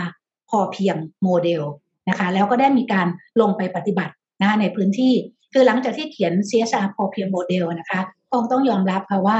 คือเนื่องจากเรียนเป็นนักวิชาการนะคะว่าถ้าเราเขียนอย่างเดียวคนก็ต้องบอกว่าเราเป็นนักทฤษฎีที่อยู่บนหอคอยงาช้างใช่ไหมคะเรียนก็เลยบอกถ้าอย่างนั้นเนี่ยเราลงพื้นที่กันดีกว่านะแล้วก็ลองดูซิว่าถ้าเราทำให้ชาวบ้านเนี่ยนะคะเขาพึ่งพาตัวเองได้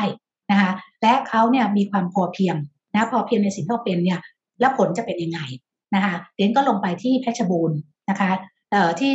อำเภอที่ของสับขุดนะสับขุดเป็นหมู่บ้านสุดท้ายนะที่ติดกับชัยภูมิ แล้วก็เป็นหมู่บ้านที่ไม่มีน้ำนะคะไม่มีน้ำมา50 ปีแล้วพอเดินลงไปนะคะสารภาพเป็นตกใจสุดขีดเลยค่ะเขาก็บอกว่าอาจารย์หมู่บ้านนี้ไม่มีน้ำนะเราไม่มีน้ำเมื่อก่อนเนี่ยมันจะมีน้ำผุดขึ้นมานะจากแผ่นดินแต่ตอนนี้น้ำเนี่ยมันน้อยลงไปเยอะมันไม่สามารถทำเกษตรได้นะมันไม่พอทำเกษตรนะก็ทำให้ชาวบ้านเนี่ยก็ต้องออกจากหมู่บ้านไปนะคะแล้วก็ไปหางานทำนะคะไม่ว่าจะไปเป็นคนงานเกี่ยวอ้อยคนงานเก็บปลูกอ้อยเก็บอ้อยอะไรพวกนั้นนะคะหรือข้าวโพดอะไรอย่างเงี้ยคือต้องออกจากหมู่บ้านไปนะคะนั้นก็บอกว่าเอาเหรอแล้วจะทำยังไงดีนะคะก็ได้มีการปรึกษาผู้ใหญ่นะคะหลายท่านนะตอนนั้นนี่ก็ลงไปกับคุณวชรมงคลนะคะซึ่งเขามีลูกน้องอยู่ที่หมู่บ้านนี้ด้วยนะคะก็เป็นพาร์ทเนอร์กันนั้นก็ลงไปด้วยกันบอกว่าให้ทำเรื่องของน้ำประปานะคะเราเพราะนั้นก็เข้าใจนะคะเพราะเราจะให้เขาพึ่งพาตัวเองได้เพราะเราต้องทำประชามตินะคะพอปรากฏว่าเขาบอกว่าจะต้องทำน้ำประปานะเดี๋ยวก็ช็อกเล็กๆนะคะเพราะว่าเราจะเอาน้ำจากไหนนะพอดีโชคดีท่านเลขากปรค่ะท่านก็แนะนำว่ามันน่าจะมีน้ำใกล้ๆนะอาจารย์ไปลองดูเดี๋ยวก็ไปสำรวจพื้นที่นะคะปีนไปบนภูเขาก็เจอจริงๆค่ะมันมีน้ำตกนะซึ่งที่เนี่ยตรงนี้จริงๆมันเป็นป่าเสื่อมโทรมแล้วนะคะแต่เพราะว่าพระราชินีในรัชกาลที่9นะท่านมีพระราชดำรัสให้ฟื้นฟูป่านี้นะก็เลยดึงน้ำจากที่มาใช้นะคะแล้วก็ได้ทาง SCG นะคะมาช่วยในเรื่องของการสนับสนุนเรื่องการท่อก็ทำให้พวกเขาเนี่ยมีเกษตรนะคะสามารถทำเกษตรได้นะนี่ก็ส่งเสริมเรื่องการทำแปรรูปนะทำแปรรูปเพื่อให้เพิ่มมูลค่านะคะแล้วก็เพิ่มของอะไรคะองค์ความรู้ภูมิปัญญาท้องถิ่นนะก็ทำเป็นสเต็ปนะคะนี่ก็ใช้เวลาที่นี่หลายปีมากนะแล้วก็จนบัดนี้นะก็เรียกว่าหมู่บ้านนี้แข็งแรงแล้วก็สามารถยืนอยู่ได้ด้วยตัวเองเพราะฉะนั้นจะพูดอยู่เสมอว่าทรัพย์ผุดเป็นของทรัพย์ผุดไม่ใช่ของดิฉันและดิฉันไม่เคยที่จะอยู่ทรัพย์ผุดนะคะก็ทำให้เขาเนี่ยรู้ว่าเขาต้องต่อสู้เพื่อตัวเองตอนโควิดเนี่ยค่ะชื่นใจมากนะคะมีคนในหมู่บ้านเนี่ยเขียนไลน์มาหาดิฉันนะคะบอกว่าอาจารย์เข้าใจในสิ่งที่อาจารย์พูดเลยนะเข้าใจเรื่องความพอเพียงเข้าใจเรื่องการใช้ชีวิตอย่างพอเพียงตอนนี้ผมมีความสุขมาก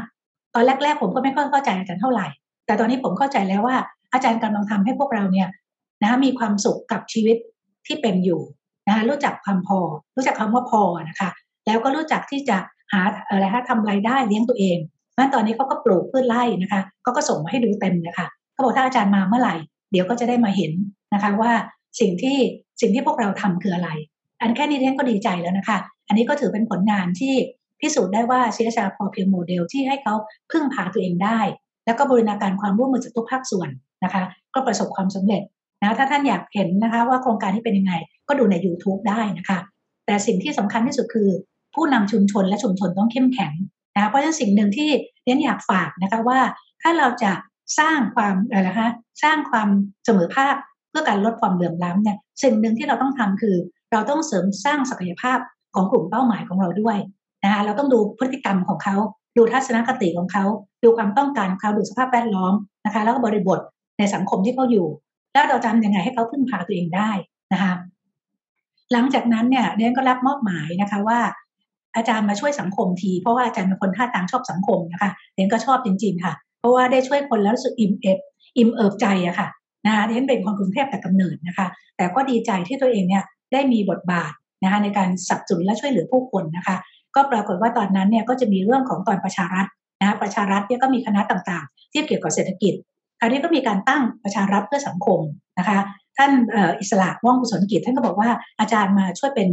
คณะทำงานทีนะคะและขออันค้าเนี่ยก็ได้รับมอบหมายให้ทำในเรื่องของคนพิการนะคะเรียนก็เลยเข้ามาดูแลเรื่องคนพิการนะคะก็ทำทั้งในเรื่องของมาตรา35 33 35นะ33 35ก็คือการจ้างงานคนพิการแล้วก็การส่งเสริมอาชีพคนพิการนะคะซึ่งตอนนี้ทางทีมงานของหอการค้าไทยนะร่วมกับบริษัทเมืองไทยประกันภัยแล้วก็สมาชิกเครือข่ายนะคะก็ทำทั่วประเทศนะคะตอนนี้เราก็มีหลายจังหวัดมากนะคะที่เราลงไปช่วยในมาตรา35นะแต่ดิฉันเองก็หลังจากที่ได้มีการประชุมกับทางด้านขององค์กรคนพิการนะดิฉันก็เรียนเขาก็พูดเขาตรงๆนะคะบอกว่าถ้าเราเนี่ยนะคะอยากจะลดความเหลื่อมล้ำนะเพราะว่าคนพิการก็จะจะรู้สึกว่าเป็นกลุ่มเปราะบางนะคะเป็นกลุ่มเปราะบางแล้วก็ได้รับการสนับสนุนเนี่ยน้อยมากนะคะไม่สามารถกู้เงินแบงค์ได้นะคะเพราะว่าแบงค์ก็จะบอกว่าไม่มีความสามารถในการชำระหนี้นะเขาก็จะบริหารกับเข้าไปหลายเวทีนะคะและแต่ละเวทีก็จะเล่าว่าแต่คนพิการเนี่ยส่วนใหญ่เนี่ยก็จะมีความรู้สึกความเจ็บช้ำความรู้สึกความไม่เท่าเทียมนะความรู้สึกของการถูกเลือกปฏิบัติ นะความรู้สึกของการมีข้อจำกัดต่างๆเยอะมากนะคะดังนั้นก็เลยพูดว่าถ้างั้นเอาอย่างนี้ดีไหมพี่เนี่ยนะในฐานะเป็นนักวิชาการนะพี่ก็จะจัดหลักสูตรอบรมให้นะคะก็จะเป็น mini MBA for social enterprise นะคุณเปลี่ยนเวอร์ชันดีกว่านะจากการที่คุณเป็นมูลนิธิเนี่ยนะเพราะมูลนิธิเนี่ยมันต้องได้รับการสนับสนุนนะมันไม่สามารถทำมาหากินได้คุณมาเป็นผู้ประกอบการเพื่อสังคมดีกว่าเมื่อ3 ปีที่แล้วนะคะเดนก็บอกว่าโอเคตอนนั้นปี18นะเดนก็บอกโอเคว่า2018นะคะก็บอกว่าเอางี้เรามาเป็นผู้ประกอบการเพื่อสังคมแต่พี่เข้าใจการจะชิปผ่านนะการจะเปลี่ยนผ่านเนี่ยมันไม่ใช่เรื่องง่ายนะคะเพราะฉะนั้นเนี่ยเอาอย่างนี้เรามาเรียนความรู้ทางธุรกิจที่จะจัดสอนนะแล้วก็จะเชิญพวกคุณมาเรียนไม่เสียค่าใช้จ่ายเลยแต่จะสอนเบสิกตั้งแต่เบสิกเนี่ยจนกระทั่งแอดวานซ์นะคะเพื่อให้คุณรู้ business function แล้วก็สามารถนำไปปฏิบัติได้นะตอนแรกสารภาพไปนะว่าคนพิการก็มองเนี่ยงงๆนั้นก็เลยพูดกับเขาตรงๆว่าคอนเซ็ปต์ของดิฉันคือ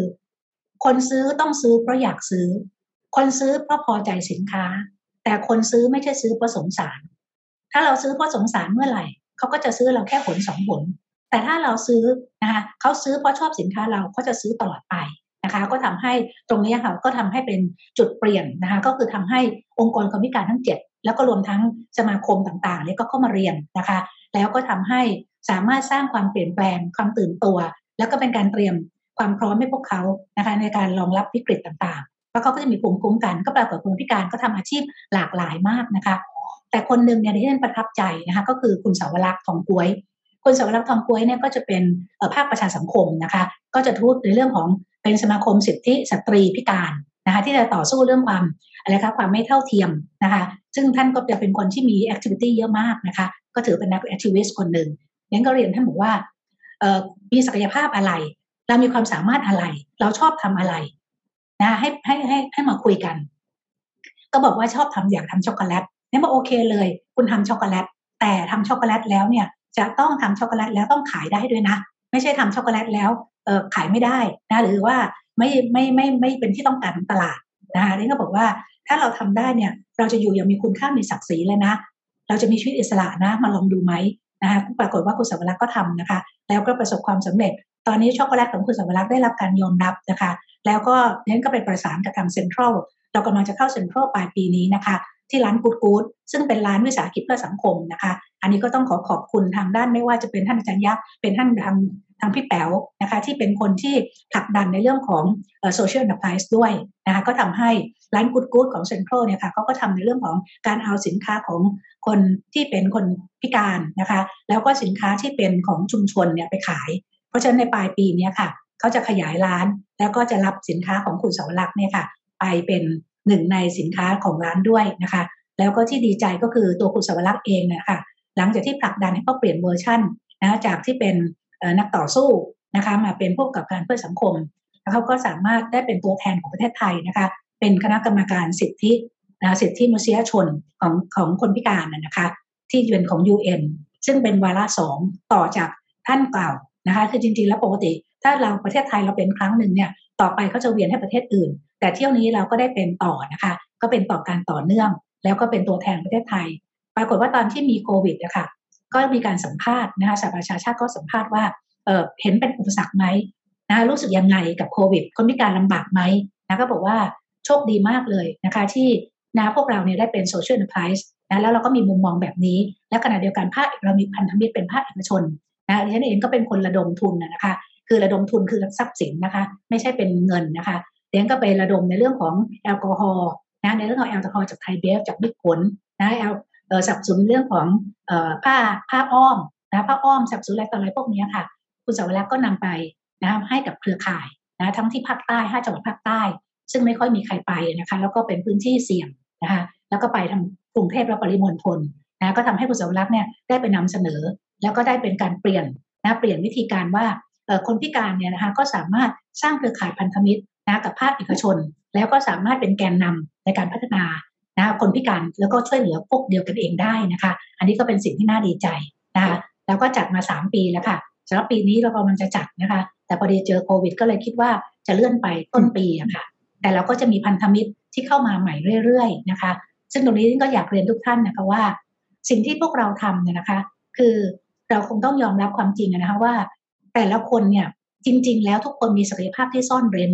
นะคะทุกคนสามารถเปลี่ยนแปลงพัฒนาตนเองนะไปสู่ชีวิตที่ไม่เหลื่อมล้ำได้นะคะเพราะฉะนั้นก็เห็นนะคะว่าโอเคนี่กรณีคนพิการได้รับความช่วยเหลือก็จะมีคนพิการที่เขาไม่ได้รับความช่วยเหลือแต่เขาก็พัฒนาตัวเขาเองนะคะที่สามารถตอบโจทย์นะคะของการมีรายได้นะมีอาชีพทำแล้วก็สามารถอยู่อย่างมีความสุขได้นะคะอันนี้ก็ฝากไว้ด้วยนะคะว่าไม่ว่าท่านจะมีอะไรท่านจะมีจุดอ่อนนะหรือจะเป็นที่มีความเปราะบางนะไม่ว่าในเรื่องใดนะคะงั้นก็เชื่อว่าถ้าเราลุกขึ้นสู้นะคะนะเมื่อไหร่ก็ตามที่เราลุกขึ้นสู้นะคะนะเราจะสามารถนะพิชิตทั่วได้ทุกเรื่องค่ะขออย่างเดียวเท่านั้นขอใจสู้นะคะเรียนก็เชื่อว่าถ้านะคะมีโอกาสและมีสามารถมีสิ่งที่จะไปสามารถมีการแล้วก็สามารถช่วยเหลือทุกท่านได้นั้นก็ยินดีนะคะที่เราจะร่วมมือกันเพื่อที่จะพัฒนาสังคมแล้วก็สร้างความเปลี่ยนแปลงกับสังคมค่ะเรียนก็เชื่อว่าเวลานั้นน่ะความเหลื่อมล้ำก็จะค่อยๆลดน้อยลงไปนะยิ่งประชาชนเนี่ยช่วยเหลือตัวเองได้มากเท่าไหร่นะตอนแรกเราอาจจะต้องเป็นพี่เลี้ยงนะคะอาจจะเป็นพี่เลี้ยงแต่ต่อไปนะคะเมื่อเราออกแบบนะออกแบบระบบนะที่เหมาะสมนะคะแล้วก็มีกลไก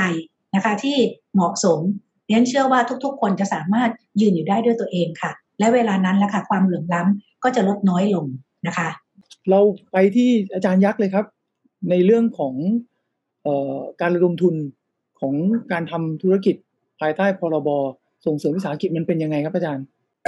ทองที่พาพูดว่าเขาซื้อสินค้าเพราะสินค้าไม่ได้ซื้อเพราะอยากจะสงสารไม่ซื้อเพราะอยากจะช่วยผมคิดว่าอันนี้เป็นวรรคทองมากเลยครับขออนุญาตไม่สงวนลิขสิทธิ์นะครับเป็นพระคุณค่ะนี่ก็เรื่องที่หนึ่งเรื่องที่สองเนี่ยเราเชื่อว่าถ้าเราไม่ปฏิรูปการศึกษาเนื่องจากที่จริงเราไปเขียนเราไปเขียนรัฐธรรมนูญไว้แล้วว่าการศึกษาเนี่ยมันต้องเริ่มจากอยู่ในครรภ์มารดาจนถึงเชิงตะกอนคือการศึกษาตลอดช่วงชีวิตเนี่ยเป็นหัวใจสำคัญนี่เรื่องที่หนึ่งเรื่องที่สองเนี่ยการศึกษาต้องทำให้ทุกคนเข้ามามีส่วนร่วมในการจัดการศึกษาแล้วก็เรื่องที่สามเนี่ยต้องนำเอาปัญหาและสถานการณ์จริงของสังคมมาเป็นฐานในการออกแบบการศึกษาเรามักจะใช้คำทั่วโลกว่า PBL มาจาก problem based learning หรือบางประเทศเขาก็ใช้คำว่า situation based learning อย่างเยอรมันเนี่ยก็ใช้คำว่าสถานการณ์นำ situation หรือสถานการณ์นั้นมาเป็นฐานในการเรียนรู้ผมคิดว่าอาจจะรบกวนท่านอาจารย์ทั้งสองท่านเลยครับทั้งพี่แป๋วด้วยนะเพราะว่าเราได้รับมอบหมายให้พูดกับผู้อำนวยการเขตพื้นที่การศึกษาทั้งประเทศเลยว่าเขาจะปรับเปลี่ยนนะการศึกษาเด็กๆอย่างไรนะให้เข้าใจปัญหาจริงๆของสังคมเขาว่าถ้าเราทำให้ประเทศภายในเรามีระบบทั้งเศรษฐกิจระบบสังคมระบบการศึกษาเนี่ยพึ่งพากันภายในประเทศเป็นหลักพึ่งพาต่างประเทศให้น้อยลงประเทศที่ highly exporter เนี่ยจะกระเทือนรุนแรงมากเพราะฉะนั้นจำเป็นต้องมาสร้างระบบภายในประเทศให้แข็งแกร่งไม่ว่าจะเป็นระบบโลจิสติกระบบการผลิตระบบการแลกเปลี่ยนทางการค้าพูดง่ายๆโครงสร้างระบบเศรษฐกิจและโครงสร้างระบบสังคมซึ่งครอบคลุมทุกประเด็นเลยภายในประเทศต้องแข็งแกร่งเพราะว่าต่อจากนี้ไปความร่วมมือระหว่างประเทศการเดินทางไปมาหาสู่กันเนี้ยยากมากก็เลยไปตั้งโรงเรียนขึ้น9 ปีกว่าแล้วครับพร้อมๆเนี่ยตั้งก่อนตั้งวิสาหกิจเพื่อสังคมเนี่ยไม่นานเท่าไหร่แล้วก็โรงเรียนชื่อโรงเรียนปูทะเลมหาวิทยาลัยก็ตั้งบริษัทขึ้นให้ฝึกเด็กๆ2 บริษัทด้วยกันก็คือบริษัทคืนชีวิตให้แผ่นดินกับบริษัทขาดทุนคือกำไรเนี่ยครับฝึกเด็กๆฝึกอะไรครับเขาต้องมั่นใจในตัวเองเหมือนที่ทุกท่านพูดเป๊ะเลยว่าถ้าประชาชนในประเทศทั้งหมดเนี่ยซึ่งวันนี้มีแนวโน้มเรายังเดาไม่ออกว่าจะตกงานกี่ล้านคนไม่ต้องพูดกันเป็นพันหรือเป็นหมื่นเป็นแสนวิสาหกิจเพื่อสังคมจะอุ้มชูคนกี่ล้านคนนี้ได้อย่างไรเอาเฉพาะที่ต้องตกงานอันเนื่องมาจาก2 เรื่อง1เทคโนโลยีใหม่เกิดมาแล้วทำลายเทคโนโลยีเก่า อันนี้ก็หลายล้านคนนะครับมีงานวิจัยบอกว่าบ้านเราในเฉพาะประเทศไทยจะกระทบถึง 73% ซึ่งผมเห็นโรงงานปิดนะเยอะเลยเพราะนั้น 73% เหล่านี้จะไปหางานใหม่ที่ไหนจะไปรีสกิลจะไปอัพสกิลจะไปทำอะไรใหม่เพื่อจะรองรับก็ดิ้นรนไปหาภาคเกษตรกรรมพระเจ้าอยู่หัวพระองค์เนี่ยครับท่านตั้งโรงเรียนเลยนะเพื่อจะเปลี่ยน mindset คนโรงเรียนนั้นชื่อว่าโรงเรียนจิตอาสาก็สร้างให้คนลุกขึ้นช่วยเหลือคนเป็นจิตอาสามาทำความดีแล้วก็ปัญหาของชาติ7ปัญหานะครับตั้งแต่ปัญหาความเหลื่อมล้ำปัญหาความอดอยากปัญหาภัยแล้งปัญหาน้ำท่วมปัญหาป่าถูกทำลายรวมไปจนถึงปัญหาขยะเต็มทะเลขยะเต็มเมืองแล้วก็ให้พวกเราเนี่ยไปวางหลักสูตรตอบสนองฝึกคนให้แก้ปัญหาจากการปฏิบัติจริงให้ได้เอามาเรียนจากการปฏิบัติจริงเลยเรียกว่า active learning เพราะฉะนั้นในทุกโรงเรียนทั่วประเทศ 30,000 กว่าโรงเรียนตอนนี้สปท.กำลังมุ่งมั่นกับทำหลักสูตรกันจะประชุมกันนะส่วนที่2เนี่ยผมคิดว่าในมหาวิทยาลัยขนาดนี้ผมก็ลองไปตั้งหลักสูตรขึ้นใหม่เลยครับเขียนหลักสูตรขึ้นเองแล้วก็สร้างวิญญาณผู้ประกอบการเราก็จะปั้นเด็กกลุ่มนี้มาให้คุณตั้งเลยคุณอย่าไปเป็นลูกจ้างใครนะหัวใจสำคัญ2เรื่องที่พยายามซึ่งมันไม่รู้จะสำเร็จหรือเปล่านะครับอันนี้ก็สารภาพตรงๆว่ามือใหม่ในแวดวงการศึกษานะครับแต่ก็อยากจะเรียนรู้จากการลงมือทำจริงๆเรื่องที่1เราต้องสร้างวิญญาณนักประกอบการให้ได้อันนี้โอ้มันยากเย็นแสนเข็ญส่วนใหญ่คนเรียนจบปั๊บก็จะไปคุยกันว่าไปทำงานบริษัทไหนมีเงินเดือนเท่าไหร่ยิ่งมีเงินเดือนสูงไปทำงานต่างประเทศแต่ที่จริงบางคนเนี่ยผมฟังผู้ประกอบการที่เป็นเศรษฐีเร็วๆเขาบอกว่าในชีวิตเขาไม่เคยคิดจะเป็นลูกจ้างใครเลยเขาคิดจะซื้อตึกนู้นเขาจะซื้อบริษัทนี้เขาจะสร้างนู่นสร้างนี่อันเนี้ยทำยังไงวิญญาณเนี้ยถ้าปลูกฝังในเด็กชาติไหนชาตินั้นเจริญนะมันมีงานวิจัยเต็มไปหมดซึ่งผมเชื่อว่าทั้ง3ท่านทั้ง4ท่านเนี่ยมีข้อมูลมากผมอยู่แล้วชาติใดที่ผลิตคนไปหวังไปเป็นลูกจ้างเขาเป็นลูกจ้างราชการหรือเป็นลูกจ้างบริษัทต่างประเทศชาตินั้นยากที่จะเจริญเพราะฉะนั้นเรื่องที่1จึงเป็นเรื่องที่เราพยายามเร่งทดลองฝึกมันตั้งแต่เล็กๆเลยอ่ะจนหรือแม้แต่คนที่ทำงานกันมาจนอายุมากแล้วแต่ถูกเลย์ออฟออกมาถูกปลดออกมาไม่รู้ทำอะไรเลยเครียดเลยนะเพราะว่าทั้งชีวิตมันมีทักษะเดียวนี่แหละแล้วก็จะมาเปลี่ยนอาชีพยากมากสุดท้ายหันไปทำเกษตรแล้วเงินที่สะสมมาคนละ10 ล้าน20 ล้านเนี่ยส่วนใหญ่ไปเจ๊งกับการเกษตรนะครับเพราะว่าเกษตรนี่ยากกว่าทุกอาชีพถ้าคนทำเกษตรจริงๆแล้วมันยากกว่าทุกอาชีพยิ่งเจอสภาวะที่แปรปรวนนี่ทั้งภัยแล้งทั้งน้ำท่วมเนี่ยส่วนใหญ่ถ้ามือไม่ถึงจริงๆหมดตัวมีเท่าไหร่ก็หมดตัวนะครับในภาคการเกษตรบ้านเรานี่ไม่ง่ายเยอะทีเดียวนะผมคิดว่าภาคการเกษตรจะเป็นเรื่องใหญ่มากท่านจึงเรียกว่าอารยะเกษตรทำยังไงจะปลูกฝังสิ่งเหล่านี้ให้เกิดขึ้นซึ่งผมคิดว่าถ้าร่วมมือกันเนี่ยผมเชื่อมั่นนะครับตอนนี้ทุกโรงเรียนสปท.นี่อยากให้มีสิ่งเหล่านี้เกิดมากเลยมหาลัยโดยเฉพาะมหาลัยเอกชนจะปรับตัวได้เร็วมหาลัยของรัฐเนี่ยที่จริงผมก็มีส่วนเกี่ยวข้องกับสภามหาลัยอยู่หลายแห่งทีเดียวแต่ว่ามันต้องใช้เวลาในการปรับตัวนิดหนึ่งซึ่งผมคิดว่าเรื่องใหญ่สุดที่ทำให้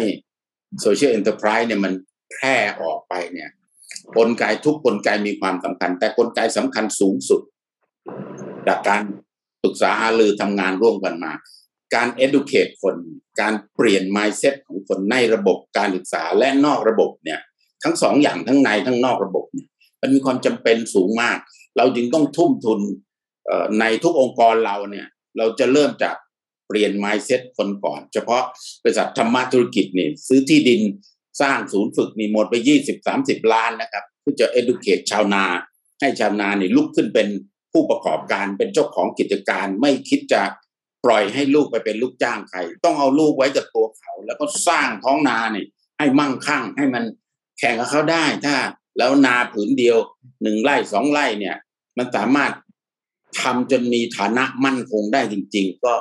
วันนี้ดีใจจริงๆครับที่เราได้มือโปรเนี่ยได้มืออาชีพเนี่ยมาหนุนเสริมผมคิดว่าเดี๋ยวคงได้ร่วมมือกันนะครับในส่วนของคุณหนาวครับอยากจะให้ยกตัวอย่างโครงการตัวอย่างที่ทำตอนนี้ที่เราเห็นเลยว่าสามารถช่วยแก้ปัญหาเรื่องความเหลื่อมล้ำได้นะฮะตอนนี้เนี่ยโอ้โห อาจารย์ยักษ์บอกไปตอนต้นรายการนะครับว่ามานั่งลิสต์กันแล้วมี9 activity แล้วอาจารย์ยักษ์ก็บอกว่าหนาวคุณลองเรียงลำดับนี้ว่าคุณจะทำอะไรก่อนหลังผมก็เรียงไป1 ถึง 9อาจารย์ยักษ์บอกไม่ใช่ต้องมีอันดับ1เนี่ยเพียงแค่5รายการคือทำพร้อมกัน5อย่างนั้นผมขอยกตัวอย่าง5อย่างเนี้ยที่จะไปลดความเหลื่อมล้ำโดยที่เพิ่มคนที่ตกงานแล้วมาร่วมทำงานกับทำธุรกิจได้นะครับอย่างแรกเลยเนี่ยชัดๆเลยเนี่ยคือร้านอาหารยักษ์กระโจนครับวันนี้เราเปิดร้านอาหารยักษ์กระโจนที่สาขาสัมมกรวันที่1 กันยาจะเปิดยักษ์กระโจนที่สาขาบรรทัดทองอีกไม่เกิน3 เดือนจะเปิดร้านยักษ์กระโจนที่สาขาประชาชื่นสยามเฟิร์สทัวร์เก่าเป็นออฟฟิศเขาอีกไม่เกิน 4-5 เดือนเราจะมีโคกหนองนาอยู่กลางพระราม 9อยู่ตรงโชว์ดีซีเราจะมีร้านยักษ์กระโจนอยู่ในโชว์ดีซีด้วยอย่างเงี้ยซึ่งเขาจะกำลังจะรีแบรนดิ้งเป็นออร์แกนิกคอมมูนิตี้นะครับเพราะฉะนั้นยักษ์กระโจนเนี่ยก็จะเป็นตัวที่เดินไปเรื่อยๆขยายต่อไปเรื่อยๆงั้นเราก็ยังจะต้องลงทุนต่อนะครับฝากขออนุญาตเรียนพี่แป๋วแบบนี้นะครับว่าวันนี้เนี่ยมีผู้ซื้อหุ้นมาทั้งหมด 13,000 ครับเงินประมาณ130 กว่าล้านนะครับซึ่งพอไหมยังไม่พอครับเห็นโปรเจกต์ที่เราทำแล้วเฉพาะชุมพรคาร์บาน่าเราก็ต้องเยอะแล้วนะครับในการที่จะไปใช้เงินตรงนั้นนะครับแล้วก็ร้านยักษ์กระโจนที่ต้องขยายสาขาไปอันนี้อย่างแรกนะที่เห็นภาพชัดอย่างที่2เนี่ยคือรถพุ่มพวงของทำธุรกิจซึ่งผมเรียกว่ารถทำธุรกิจนะครับวันนี้เรามีห้องเย็นมันคือระบบโลจิสติกส์ทั้งหมดเรามีห้องเย็นพญาสุเรนเนี่ย250 ตารางเมตรนะครับสูง4 เมตรให้ใช้ฟรีโดยที่ไม่คิดค่าเช่าจ่ายค่าน้ำค่าไฟเอาเองนะครับเพราะฉะนั้นเราสามารถที่จะทำรถพุ่มพวงเนี่ยกระจายข้าวผักไข่สินค้าแปรรูปไปให้คนกรุงเทพและปริมณฑลเนี่ยผมเชื่อว่าอันนี้จะสร้างงานอีกเยอะมากเลยนะครับเพราะฉะนั้น2เรื่องนี้เป็นเรื่องที่หัวใจสำคัญนะครับที่จะเห็นภาพชัดในแง่ของการสร้างรายได้สร้างงานให้กับผู้คนนะครับแต่อาจารย์ยักษ์ก็บอกว่าหนาวยอดขายคุณจะโตเพิ่มขึ้น10 เท่านับจากวันนี้เนี่ยคุณจะทำยังไงผมเนี่ยประมาณไว้ในใจแค่3 เท่าเพราะฉะนั้นยอดขายโตขึ้น10 เท่าถ้าเราเป็นธุรกิจปกติเราจะไปซื้อของใครก็มาขายก็ได้ใช่ไหมครับแต่ทำธุรกิจวิสาหกิจเพื่อสังคมลูกศิษย์ยักษ์กระโจนเนี่ยเราห้ามไปซื้อของอื่นมาขายนะครับเราต้องรับซื้อจากคนที่เดินตามบันได9 ขั้นสู่ความพอเพียงเท่านั้นนะครับคือสร้าง4 พอทำยังไงให้พอกินก่อนไม่ให้ปลูกพืชไปซื้อที่ดินปุ๊บปลูกผักออร์แกนิกขายทันทีเราไม่รับซื้อนะครับเพราะฉะนั้นยอดขายจะโตขึ้น10 เท่าเนี่ยโอ้โหครับวันนั้นได้รับโจทย์จากอาจารย์ยักษ์มาผมก็รีบระดมประชุมฐานทำสันปะตองฐานทำชุมพรคาร์บาน่าให้เราอบรมลูกศิษย์ไปกี่คนแล้วใครทำอะไรที่ตรงไหนอย่างไรเราต้องทำแอปพลิเคชันคนปลูกขึ้นมาเพื่อรีจิสเตอร์ลูกศิษย์ทั้งหมดแล้วก็บันทึกการเพาะปลูกทุกอย่างนะครับแล้วก็อีกกี่วันถึงจะได้เก็บเกี่ยวมีอะไรบ้างอย่างไรโอ้โหอันนี้ครับสนุกสนานมากนะครับเพราะฉะนั้นเรางานเต็มไปหมดเลยครับทำไม่ทันนะครับเราต้องการ HR มืออาชีพมาช่วยงานอีกนะครับเราอีกสารพัดตำแหน่งเลยครับเราจะจัดตั้งโรงเรียน IT นะครับเราจะผลิตโปรแกรมเมอร์ตามศาสตร์พระราชาที่7 โมงเช้าต้องลงแปลงที่ชุมพรคาร์บาน่าอีกมันเยอะมากจริง นะครับอันนี้เป็นเบื้องต้นนะครับเข้าใจเลยครับว่าโครงการดีๆมีเยอะเดี๋ยวใครที่สนใจนะครับผมว่าติดตามไปดูสิ่งที่คุณหนาวหรืออาจารย์ยักษ์ทำกันได้ผมเชื่อว่าตอนนี้คนรุ่นใหม่เนี่ยหันมาใส่ใจเรื่องของความยั่งยืนกันมากขึ้นนะครับเดี๋ยวเรามาลองดูนะครับว่าโครงการดีๆแบบนี้จะขยายผลไปยังไงเดี๋ยวผมมีคำถามในเรื่องของมุมมองของอนาคตนะครับอาจจะต้องกลับมาถามพี่แป๋วนะครับว่าณตอนนี้บ้านเราเนี่ยเรื่องการเหลื่อมล้ำเรื่องรายได้ก็ยังมีปัญหาอยู่เพราะประชากรส่วนใหญ่ก็ต้อง40%ที่ยังมีปัญหาเรื่องรายได้ที่มันยังเหลื่อมล้ำกันอยู่มุมมองของพี่แป๋วนะครับในฐานะที่ขับเคลื่อนผ่านกลต.เนี่ยไม่ทราบว่าเป็นยังไงบ้างครับในภาพของอนาคตที่จะแก้ปัญหาเรื่องนี้ครับก็ขอบคุณนะคะก่อนอื่นก็เรียนท่านอาจารย์ยักษ์ด้วยว่าทางสำนักงานกลต.ก็ยินดีเสมอเลยนะคะถ้าเราสามารถช่วยตรงไหนได้นะคะก็เห็นกิจกรรมของท่านอาจารย์ยักษ์แล้วก็ที่ทำอยู่ก็คิดว่าส่งผลกระทบในทางที่ดีกับสังคมอย่างมากๆนะคะเมื่อกี้ยังคิดตามอยู่เลยเหมือนกันนะคะว่าถ้าเป็นไปได้ยังไงเนี่ยเดี๋ยวเราก็จะเอาโครงการนี้มาร่วมพิจารณากันอาจจะต้องกระตุ้นให้กับสมาคมบริษัทจดทะเบียนไทยเข้ามามีส่วนด้วยอะไรอย่างนี้ด้วยนะคะ จริงว่าเครือข่ายของตลาดทุนนี่ต้องเรียนดร.พีค่อนข้างจะกว้างนะคะถ้าเราจับในการประสานกันให้ได้อย่างดีก็จะเกิดประโยชน์สิ่งที่ดร.พีถามในมุมมองไปข้างหน้าเนี่ยก็เป็นโจทย์ที่มีความท้าทายไม่ลำพังเฉพาะในส่วนของกลต.หรอกค่ะก็ในส่วนของภาคเศรษฐกิจ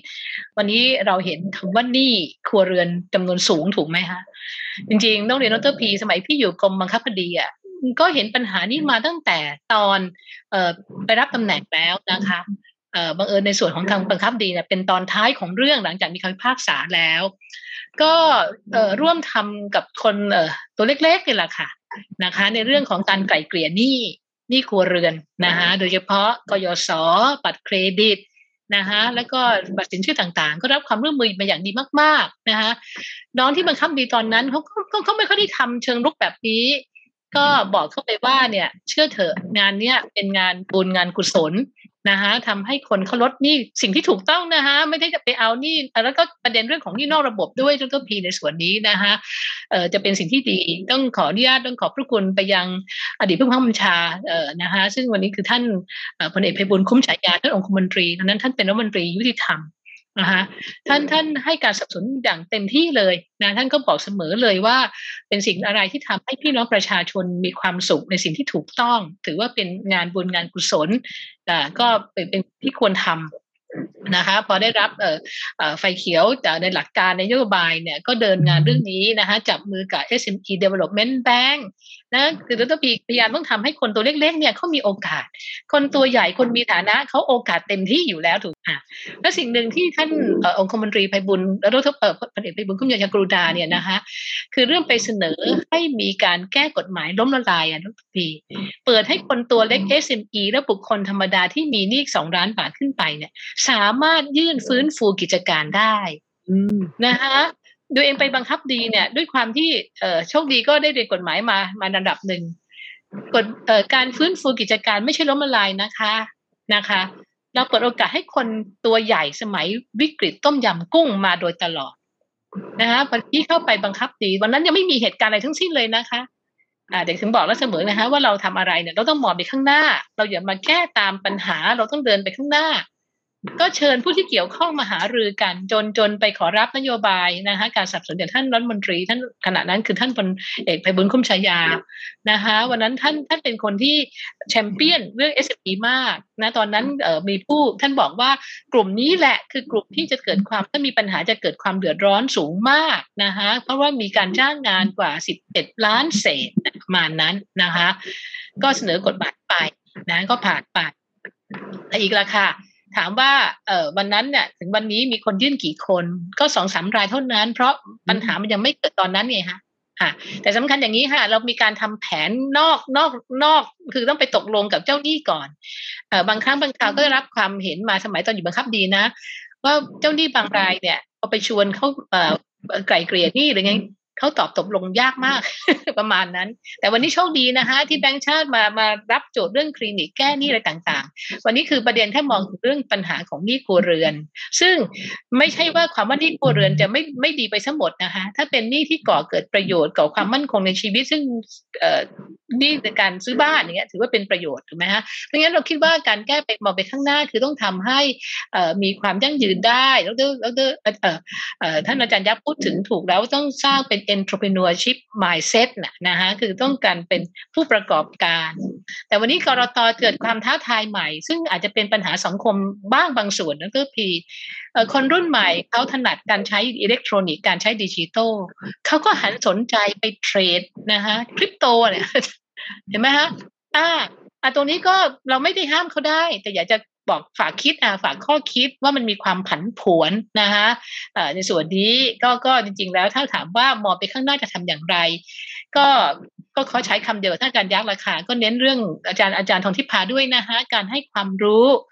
การมองให้เห็นของสิ่งที่เป็นจริงจับต้องได้นะคะว่าถ้าเรามองเรื่องการศึกษาหาความรู้อย่างต่อเนื่อง นะคะแล้วก็ในฝั่งของกรต.เองที่บอกเมื่อสักครู่เราก็พยายามทำโครงสร้างของเรา Ecosystem เนี่ยที่ตอบโจทย์ต่างๆให้เตรียมความพร้อมในหลายๆเรื่องนะคะจริงๆแล้วเนี่ยเราด้วยความร่วมมือจากต่างประเทศด้วยนะสิ่งวันนี้เรามองเห็นอะไรในต่างประเทศเขามีอย่าไปคิดนะคะว่าบ้านเราไม่มีเราก็ไม่น้อยกว่าใครแล้วเราก็เป็นตัวอย่างดีๆให้กับต่างประเทศเขาศึกษาด้วยนะคะแต่อย่างเดียวเท่านั้นเองละค่ะขอให้ร่วมมือร่วมใจกันนะคะวันนี้จริงๆแล้วเนี่ยทางกรต.และเชื่อว่าผู้ประกอบการในส่วนของตลาดทุนก็พร้อมที่จะเป็นตัวขับเคลื่อนอันหนึ่งถึงต้นปีนี้คะคือเรามองในเรื่องของความยั่งยืนนี่ฮะเราต้นปีที่จะถึงเนี่ยค่ะเราเป็นครั้งแรกนะคะที่ให้มีบริษัทจดทะเบียนเปิดเผยในเรื่องของรายงานความยั่งยืนนะคะเพราะว่าถ้าเขาทำอะไรแล้วเนี่ยนะคะก็อยากจะให้สังคมได้รับรู้นะคะผู้ลงทุนได้รับรู้มันก็จะเป็นทำให้สิ่งหนึ่งที่เขาทำเกิดความเรียกว่ายอมรับแล้วก็ทำอย่างต่อเนื่องนะคะดังนั้นวันนี้ถามว่าข้างหน้าเนี่ยรายได้เนี่ยเป็นอย่างไรก็คิดแหละค่ะว่าความอุดมสมบูรณ์ของบ้านเมืองไทยเนี่ยเราคิดว่าเป็นจุดแข็งมากๆนะคะขอให้ทุกคนเนี่ยความขยันนะมองหาเรียกว่าจุดแข็งในแต่ละเรื่องนะคะแล้วก็ปรับตัวนะคะปรับตัวตามสิ่งที่เปลี่ยนแปลงไปโจทย์เรื่องความรู้เป็นเรื่องสำคัญโจทย์เรื่องการที่จะต้องปรับเปลี่ยนตัว adaptability เนี่ยให้ได้กับสิ่งที่เปลี่ยนแปลงไปก็มีความสำคัญมากนะคะวันนี้เราจะเห็นหลายๆคนเนี่ยนะคะถึงแม้ว่าจะถูกอาจจะเลิกจ้างงานไปแต่เขาอยู่ได้แล้วเขาก็หาอาชีพใหม่นะคะแล้วก็ใช้แพลตฟอร์มในการเทรดเนี่ยแหละค่ะซื้อขายกันได้อย่างได้หมดในส่วนนี้นะคะก็เป็นสิ่งหนึ่งที่เราคิดว่าถ้าตลาดทุนเนี่ยพร้อมจะจุดช่วยตรงไหนได้เรายินดีจะไปตรงจุดนั้นนะคะแม้ว่าที่สำนักงานเองดิฉันเองอาจจะถูกดีเบตว่ามันใช่ core function ของสำนักงานหรือเปล่าดิฉันบอกดิฉันเป็นคนตีโจทย์ core function เนี่ยนะคะให้มันกว้างเพราะ capital market for all เนี่ยมันก็ต้องเป็น for all จริงๆนะคะแล้ววันนี้เนี่ยดิฉันก็บอกเลยเสมอว่าถ้าส่วนไหนที่เราพอจะมีศักยภาพได้เราต้องเป็นคนที่เข้าไปเป็นตัวนำก่อนนะคะไม่ใช่ว่าไปเป็นผู้นำทุกเรื่องนะคะจะได้มีคนเห็นว่าเราพร้อมที่จะสนับสนุนเนี่ยฮะถ้าเราอยู่หลังบ้านนะคะแล้วก็พูดอยู่ในใจว่าพร้อมสนับสนุนแต่ไม่ออกมาเนี่ยมันก็อาจจะคนก็ไม่รู้ถูกไหมคะวันนี้คิดว่าเราจะเป็นส่วนหนึ่งนะคะที่จะพร้อมที่จะสนับสนุนนะคะในสิ่งนี้ร่วมกันต่อไปนะคะแต่สำคัญสุดนี่แหละค่ะการที่มาได้ของรายได้เนี่ยมันคือเรื่องของการที่มีองค์ความรู้เพิ่มแหละค่ะองค์ความรู้เพิ่มในส่วนนี้นะคะก็สิ่งใดที่สำนักงานพร้อมทำนะคะตรงนะดร.พีช่วงตอนปลายปีที่แล้วเนี่ยก็ที่มีการจ้างงานผู้จบใหม่สำนักงานกรต.ก็ใช้งบประมาณส่วนหนึ่งนะคะจ้างนักศึกษาที่ยังตกงาน100 อัตรานะคะมาทำงานซึ่งจะครบปีแล้วล่ะในอีกสักเดือนตุลานี้ยังมีคำถามต่อเลยว่าเราจะทำโครงการนี้ต่อไหมซึ่งส่วนตัวดิฉันเองส่วนตัวนะคะดิฉันคิดว่าจำเป็นค่ะเพราะวันนี้ใน100 คนเนี่ยตอนนี้เขาก็มีงานบ้างแล้วแต่ดิฉันไม่แน่ใจว่ายังครบนั้นหรือเปล่าถ้าไม่ต่อคน100 คนเนี่ยก็อาจจะเป็นอีกส่วนหนึ่งที่อาจจะต้องไม่มีงานทำขาดรายได้ประมาณนี้นะคะไม่งั้นถ้าส่วนใดที่ถึงบอกแล้วไงคะว่าได้100 คนมาเนี่ยเราไม่ได้ก็เหมือนที่อาจารย์ทองทิพาพูดผลิตของอะไรต้องให้เขามั่นใจว่าเพราะคุณภาพของไม่ใช่ว่าไปช่วย100 คนนี้นะคะปรากฏว่าเป็นน้องที่มีศักยภาพจริงๆนะพี่ๆสำนักงานกรต.วันนี้เราถูกเรื่องว่าอัตรากำลังที่จำกัดกลับได้ประโยชน์กับการที่น้องเขามาร่วมทำงานกับเราเคียงปากเคียงไหลกันนะต่างคนต่างได้กันเขาก็ได้ความรู้ไปนะคะได้ค่าตอบแทนเราก็ได้เม็ดงานจากเขานะคะด้วยแม้ว่าช่วงโควิดนี่ work from home กันหมดแต่เขาก็มีการบ้านจากพี่ๆสั่งให้ไปทำช่วยกันทำส่งมาก็ชิ้นนี้ก็เป็นส่วนหนึ่งที่เข้าไปร่วมในส่วนของตลาดแรงงานนะคะที่ในการจ้างงานมาระดับหนึ่งค่ะอาจารย์ยักษ์ครับในเรื่องของอนาคตความเร่งด่วนแล้วก็บทบาทของธุรกิจเพื่อสังคมที่จะมาผลักดันเพื่อลดความเหลื่อมล้ำครับอาจารย์ผมประเมินสถานการณ์ในอนาคตเนี่ยจำได้พระเจ้าอยู่หัวท่านเตือนว่ากรุงเทพจะโปร่งเมืองใหญ่ๆที่ก้าวหน้าอย่างมากเมืองอุตสาหกรรมก้าวหน้าอย่างมากจะโปร่งถามว่าไปไหนคนเหล่านี้ก็ไปฐานในที่หาอาหารง่ายที่สุดหายากง่ายที่สุด วันนี้เครือข่ายชาวบ้านที่ติดเชื้อโควิดนี่ชัดเจนภายใน 3-5 วันเนี่ยใช้สมุนไพรพื้นบ้านชัดๆเลยเนื่องจากโรงพยาบาลในระบบมันเต็มหมดแล้วลูกผมเป็นแพทย์เนี่ยเด็กที่คนติดเชื้อที่อยู่ในโรงพยาบาลเนี่ยบางโรงพยาบาลมีเพียง 10% เท่านั้นเอง 90% เนี่ยต้องไปตะเกียกตะกายดิ้นรนพึ่งตนเองแล้วพอโรงพยาบาลดิ้นไปหาชุมชนให้สร้างโรงพยาบาลสนามขึ้นและวิธีการที่คือเราไม่มียาพอที่จะแจกเราไม่มีวัคซีนที่พอที่จะแจกจ่ายฉะนั้นเขาก็ต้องพึ่งตนเองระบบการพึ่งตนเองทางเศรษฐกิจระบบการพึ่งตนเองทางการแพทย์ระบบการพึ่งตนเองทางสังคมระบบการพึ่งตนเองทางการศึกษาหรือแม้แต่เวลแฟร์อื่นๆเนี่ยในอนาคตรัฐจะอ่อนแอลงทั่วโลกนะครับเพราะว่าการเก็บภาษีของรัฐเนี่ยก็จะน้อยลงแน่นอนเพราะว่ายังไงเสียโอกาสที่จะพุ่งกลับมามั่งคั่งใหม่ใช้เวลานานทีเดียวคำถามก็คือเราจะสร้างอีโคซิสเต็มเนี่ยแล้วก็มีแรงผลักให้ความรู้เขาให้ความมั่นใจให้ทักษะความรู้ความมั่นใจกับทักษะที่เขาจะลุกขึ้นประกอบการด้านสาธารณสุขประกอบการด้านเศรษฐกิจประกอบการด้านทุกอย่างด้านเวลแฟร์ด้านการดูแลกันในชุมชนเนี่ยมันจะเป็นภารกิจสำคัญยิ่งทางสภาพัฒน์เนี่ยเขาเชิญบอกที่มาช่วยดูหน่อยเพราะว่ามีเงินกู้อยู่อีกก้อนหนึ่ง400,000 ล้านเนี่ยจะใช้ยังไงให้มันเป็นเขาเรียกเป็นซีดลิ่งให้มันเป็นเมล็ดไม่ใช่ใช้แล้วหมดไปเลยใช่ไหมให้มันเป็นซีดมันนี่ก็ต้องทำอย่างนี้ใส่ลงไปคนให้คนลงไปลงมือทำจริงๆและให้เป็น SME ให้ได้ให้เป็น Social Enterprise ให้ได้และเขาเนี่ยจะเป็นตัวแปรสำคัญคือเราคุยกันที่10 ล้านคนทำยังไงคน10 ล้านคนจะลุกขึ้นเปลี่ยนแปลงแล้วคน10 ล้านคนเนี่ยจะเป็นโอกาสใหม่ของประเทศแต่ขณะที่ทั่วโลกเขาวิตกกังวลว่าในวิกฤตเนี่ยจะไปต่อได้อย่างไรวิกฤตทางโควิดวิกฤตทาง disruption นั้นเกิดจากเทคโนโลยีซึ่งจีนกำลังมาแรงสุดในโลกกระเทือนไปกลัวแม้กระทั่งสหรัฐกลัวจีนอย่างเงี้ยคำถามคือไทยจะอยู่ยังไงนั่นแน่นอนครับต้องถอยกลับมาอยู่ในที่มั่นของเราแล้วพระเจ้าอยู่หัวท่านย้ำแล้วว่าภูมิปัญญาของเรามีเยอะมากไม่ว่าการแพทย์ไม่ว่าการอาหารไม่ว่าการทุกอย่างครับแม้แต่โลจิสติกบ้านเราก็มีของดีนะครับไม่ต้องไปพึ่งพาอาศัยต่างประเทศถ้าเมื่อไหร่เราเริ่มคิดจะพึ่งต่างประเทศเนี่ยเรากำลังตั้งตนอยู่ในความประมาทเพราะว่าทั่วโลกเขาก็จะพึ่งตนเองไม่รอดนะครับเขาก็ไม่ให้เราพึ่งง่ายๆหรอกก็ได้แต่พูดกันเพราะในทางปฏิบัติแล้วเราต้องดิ้นรนพึ่งตนเองเป็นหลักนี่หัวใจของปรัชญาความพอเพราะฉะนั้นการ educate คนให้มีจิตใจที่พร้อมจะยืนหยัดด้วยตัวเองที่เรียกว่าเป็นผู้ประกอบการหรือ social entrepreneur นี่แหละเรื่องที่สองเนี่ยมันต้องมีทักษะเราจึงต้องเรียนจากการปฏิบัติจริงที่เรียกว่า active learning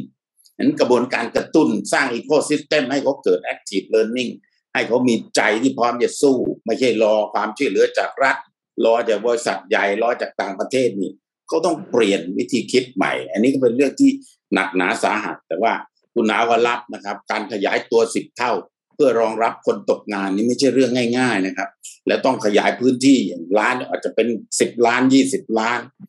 แล้วก็วัตถุดิบก็ต้องเติบโต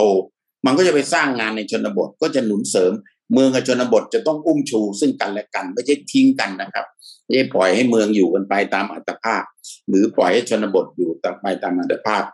ข้อสุดท้ายของ SDG เนี่ยข้อ17เนี่ยเขาบอกว่า Partnership for SDG เป้าหมายข้อ10เป้าหมายข้อ2เรื่องความอดอยากมันจะเกิดไม่ได้เลยถ้าเราไม่ร่วมมือกันเพราะฉะนั้นความร่วมมือกันจึงเป็นหัวใจสำคัญซึ่งพระเจ้าอยู่หัวท่านก็พระราชทานไว้ให้ว่า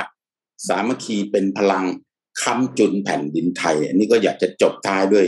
พระราชดำรัสว่าสามัคคีเป็นพลังค้ำจุนแผ่นดินไทยครับกราบขอบพระคุณอย่างสูงครับครับขอบคุณมากเลยครับอาจารย์ไปที่อาจารย์ทองทิพาครับผมค่ะขอบคุณค่ะคงต้องขออนุญาตฝากนะคะว่าณจุดนี้เราคงต้องถึงเวลาที่เราจะเปลี่ยนผ่านประเทศไทยแล้วนะคะเราคงต้องให้คนรุ่นใหม่ค่ะเป็นพลังแห่งอนาคตเพราะฉะนั้นเราคงต้องส่งเสริมคนรุ่นใหม่ให้เขามีศักยภาพมีประสิทธิภาพนะคะโดยการที่มุ่งเน้นในเรื่องของการศึกษาไม่ว่าจะเป็นเรื่องการศึกษาด้านเทคโนโลยีการศึกษาในเรื่องของการปรับเปลี่ยนตัวเองปรับเปลี่ยน mindset นะคะว่าเขาจะต้องมีทักษะในการบริหารจัดการ นะทักษะในเรื่องของการเป็นผู้ประกอบการเพื่อสังคมนะแล้วก็เป็นคนที่จะต้องเป็นคนที่ดูแลสังคมในอนาคตคือเป็นผู้จัดการสังคมนะคะนั่นตรงนี้เนี่ยอยากจะฝากเรื่องของการเรียนรู้ตลอดชีวิต lifelong learning นะคะเพราะเนื่องจากว่าเด็กๆพวกนี้เขาอยู่ในยุคอาจายไงคะที่เราเรียกว่า agility เขาต้องพร้อมปรับตัวนะคะไม่ว่าจะเจอสถานการณ์อะไรนะคะซึ่งตรงนี้อยากจะฝากเรื่องนี้ค่ะว่าถ้าคนรุ่นใหม่เนี่ยนะคะเพราะในอนาคตเราจะมีคนสูงอายุเยอะไงคะแม้คนรุ่นใหม่เนี่ยก็จะเป็นคนที่สร้างงานสร้างรายได้นะคะแล้วก็จะได้เลี้ยงตัวเขาเองแล้วก็เลี้ยงผู้สูงอายุพ่อแม่เขาในครอบครัวเขานะคะแล้วก็เป็นคนดูแลประชากรสูงวัยในประเทศด้วยนั้นตรงนี้เราต้องสร้างความรู้สึกของความรับผิดชอบต่อส่วนรวมให้กับเขาด้วยเพื่อที่เราจะได้ไม่ทิ้งใครไว้ข้างหลังนะที่ว่า no one left behind และเราก็จะได้มี inclusive growth นะคะก็คือหมายความว่าเราจะมีเรื่องของการพัฒนาร่วมกันทุกภาคส่วนโดยที่เราไม่ทิ้งใครไว้ข้างหลังด้วยนะคะขอบพระคุณมากค่ะโอ้โหเป็นคีย์เวิร์ดที่ดีมากเลยนะครับเหมือน social entrepreneur mindset นะฮะเราต้องมีนะฮะยุคนี้นะครับมาที่คุณหนาวเลยครับว่าในฐานะที่เป็น social enterprise จริงๆตัวจริงจะขับเคลื่อนแผนการยังไงต่อไปในอนาคตครับต้องจัดทัพจัดทีมเตรียมคนนะครับแล้วก็มันหลากหลายงานมากอย่างผมอยากจะบอกว่าผมมีไอเดียที่อยากจะพอเรามีระบบโลจิสติกซึ่งได้รับความร่วมมือจากคณะโลจิสติกของมหาวิทยาลัยบูรพานะครับท่านคณบดีมาคุยกันเมื่ออาทิตย์นี้ผมเพิ่งไปประสาน10 ทิศมานี่เองนะครับว่าผมอยากจะเก็บเศษอาหารของบ้านเรือนครับเอามาทำปุ๋ยให้กับเกษตรกรนะครับแล้วก็ดีไซน์แพคเกจจิ้งถังเก็บขยะแล้วก็ทุกบ้านเรือนต้องเติมน้ำหมักชีวภาพปุ๋ยน้ำปุ๋ยแห้งเข้าไปนะครับเพื่อให้มันย่อยสลายแล้วก็ขนถ่ายออกมาซึ่งผมมองว่าไอ้เรื่องนี้ยังมีอีกเยอะมากเลยครับเพราะผมเชื่อว่าsocial enterprise เนี่ยจะสามารถสร้างงานนะครับแล้วก็ทำให้เกิดสังคมแห่งความเป็นธรรมได้ลดความเหลื่อมล้ำได้นะครับราคาที่จะซื้อขายกันอย่างของทำธุรกิจที่ทำไม่ที่ตลาดธรรมชาติผมยกตัวอย่างง่ายๆผักใบทุกชนิดขายราคาเดียวกันหมดเลยขีดละ10 บาทไม่ว่าจะผักบุ้งผักใบเหลียงเชียงดาขีดละ10 บาทเท่ากันหมดเลยนะครับงั้นเราก็ซื้อจากเกษตรกรขีดละ30ขีดละ3 บาท 50เท่ากันเหมือนกันนะครับเพราะฉะนั้นอีก 65% ก็คือค่าโลจิสติกค่านู่นค่านี่ค่านั่นเนี่ยอันนี้คือความเป็นธรรมที่เราเปิดไปได้นะครับแล้วก็ผมเชื่อว่าคนก็จะเข้าใจเรามากขึ้นว่าความพอเพียงที่แท้จริงนั้นคือปลูกเพื่อให้พอกินก่อนไม่ได้ปลูกเพื่อขายเพราะฉะนั้นความรู้สึกนึกคิดของจิตวิญญาณของผู้คนในการที่จะเป็นผู้ประกอบการเลือกสวนไร่นาก็ถือว่าเป็นผู้ประกอบการทางสังคมเช่นกันนะครับเพราะฉะนั้นวันนี้เนี่ยผมเชื่อว่าความเหลื่อมล้ำแก้ได้ไม่ยากครับเริ่มต้นจาก mindset อย่างที่อาจารย์ทุกท่านได้แจ้งมานะครับครับก็ทุกคนให้คีย์เวิร์ดดีๆหลายคำเลยครับเริ่มต้นจากพอดีพอเพียงเหลือค่อยเอาไปแบ่งปันหรือเหลือค่อยไปขายน่าจะเป็นคอนเซ็ปต์ที่ถูกต้องนะครับสำหรับวันนี้นะครับผมเองโดยส่วนตัวได้รับความรู้จากทุกท่านเลยนะครับทั้ง4ท่านที่มาแลกเปลี่ยนเรียนรู้กันและผมเชื่อว่าทุกคนที่ติดตามเราอยู่ก็จะได้ความรู้ดีๆเช่นเดียวกันและเชื่อว่ามีบางคนอาจจะอยากลุกขึ้นมาดำเนินรอยตามอย่างที่อาจารย์ยักษ์หรือคุณหนาวได้พูดไว้หรือแม้กระทั่งอยากได้แหล่งเงินทุนจากที่แป๋วได้พูดไปด้วยยังไงก็แล้วแต่ครับสามารถติดตามเรื่องราวต่างๆของทั้ง3ท่านหรือทางฝั่งภาควิชาการอาจารย์ทองทิพาได้เช่นเดียวกันนะครับสำหรับวันนี้เรื่องของความเหลื่อมล้ำเนี่ยเราต้องยอมรับแล้วเป็นปัญหาเร่งด่วนในเรื่องของการพัฒนาอย่างยั่งยืนเราทุกคนนะครับไม่ว่าใครก็แล้วแต่เริ่มตั้งแต่บุคคลเลยแล้วกันต้องลุกขึ้นมาช่วยกันนะครับเพราะเราถ้าไม่ช่วยกันไม่พาร์ทเนอร์กันยังไงก็ไม่สามารถบรรลุเป้าหมายนี้ได้แน่นอนนะครับผมเองนะครับแล้วก็รวมถึงแขกรับเชิญในวันนี้ก็ขอเชิญชวนทุกคนนะครับให้ร่วมแรงร่วมใจนะครับร่วมลงมือทำกันตั้งแต่วันนี้นะครับเพื่อที่เราจะได้ยั่งยืนไปด้วยกันไม่ทำไม่ได้แล้วนะครับวันนี้ก็ต้องขอบคุณแขกรับเชิญทั้ง4ท่านมากนะครับที่ได้มาร่วมรายการนะครับแล้วโอกาสหน้าถ้าประเด็นเหล่านี้มีเรื่องสำคัญที่อยากจะมาพูดคุยกันอีกยังไงต้องเชิญทั้ง4ท่านนี้อีกแน่นอนสำหรับวันนี้รายการ We Shift World Change เราปรับโลกเปลี่ยน SCG ตอนพิเศษต้องขอลาไปก่อนติดตามตอนต่อไปกันได้เร็วๆนี้ครับสวัสดีครับ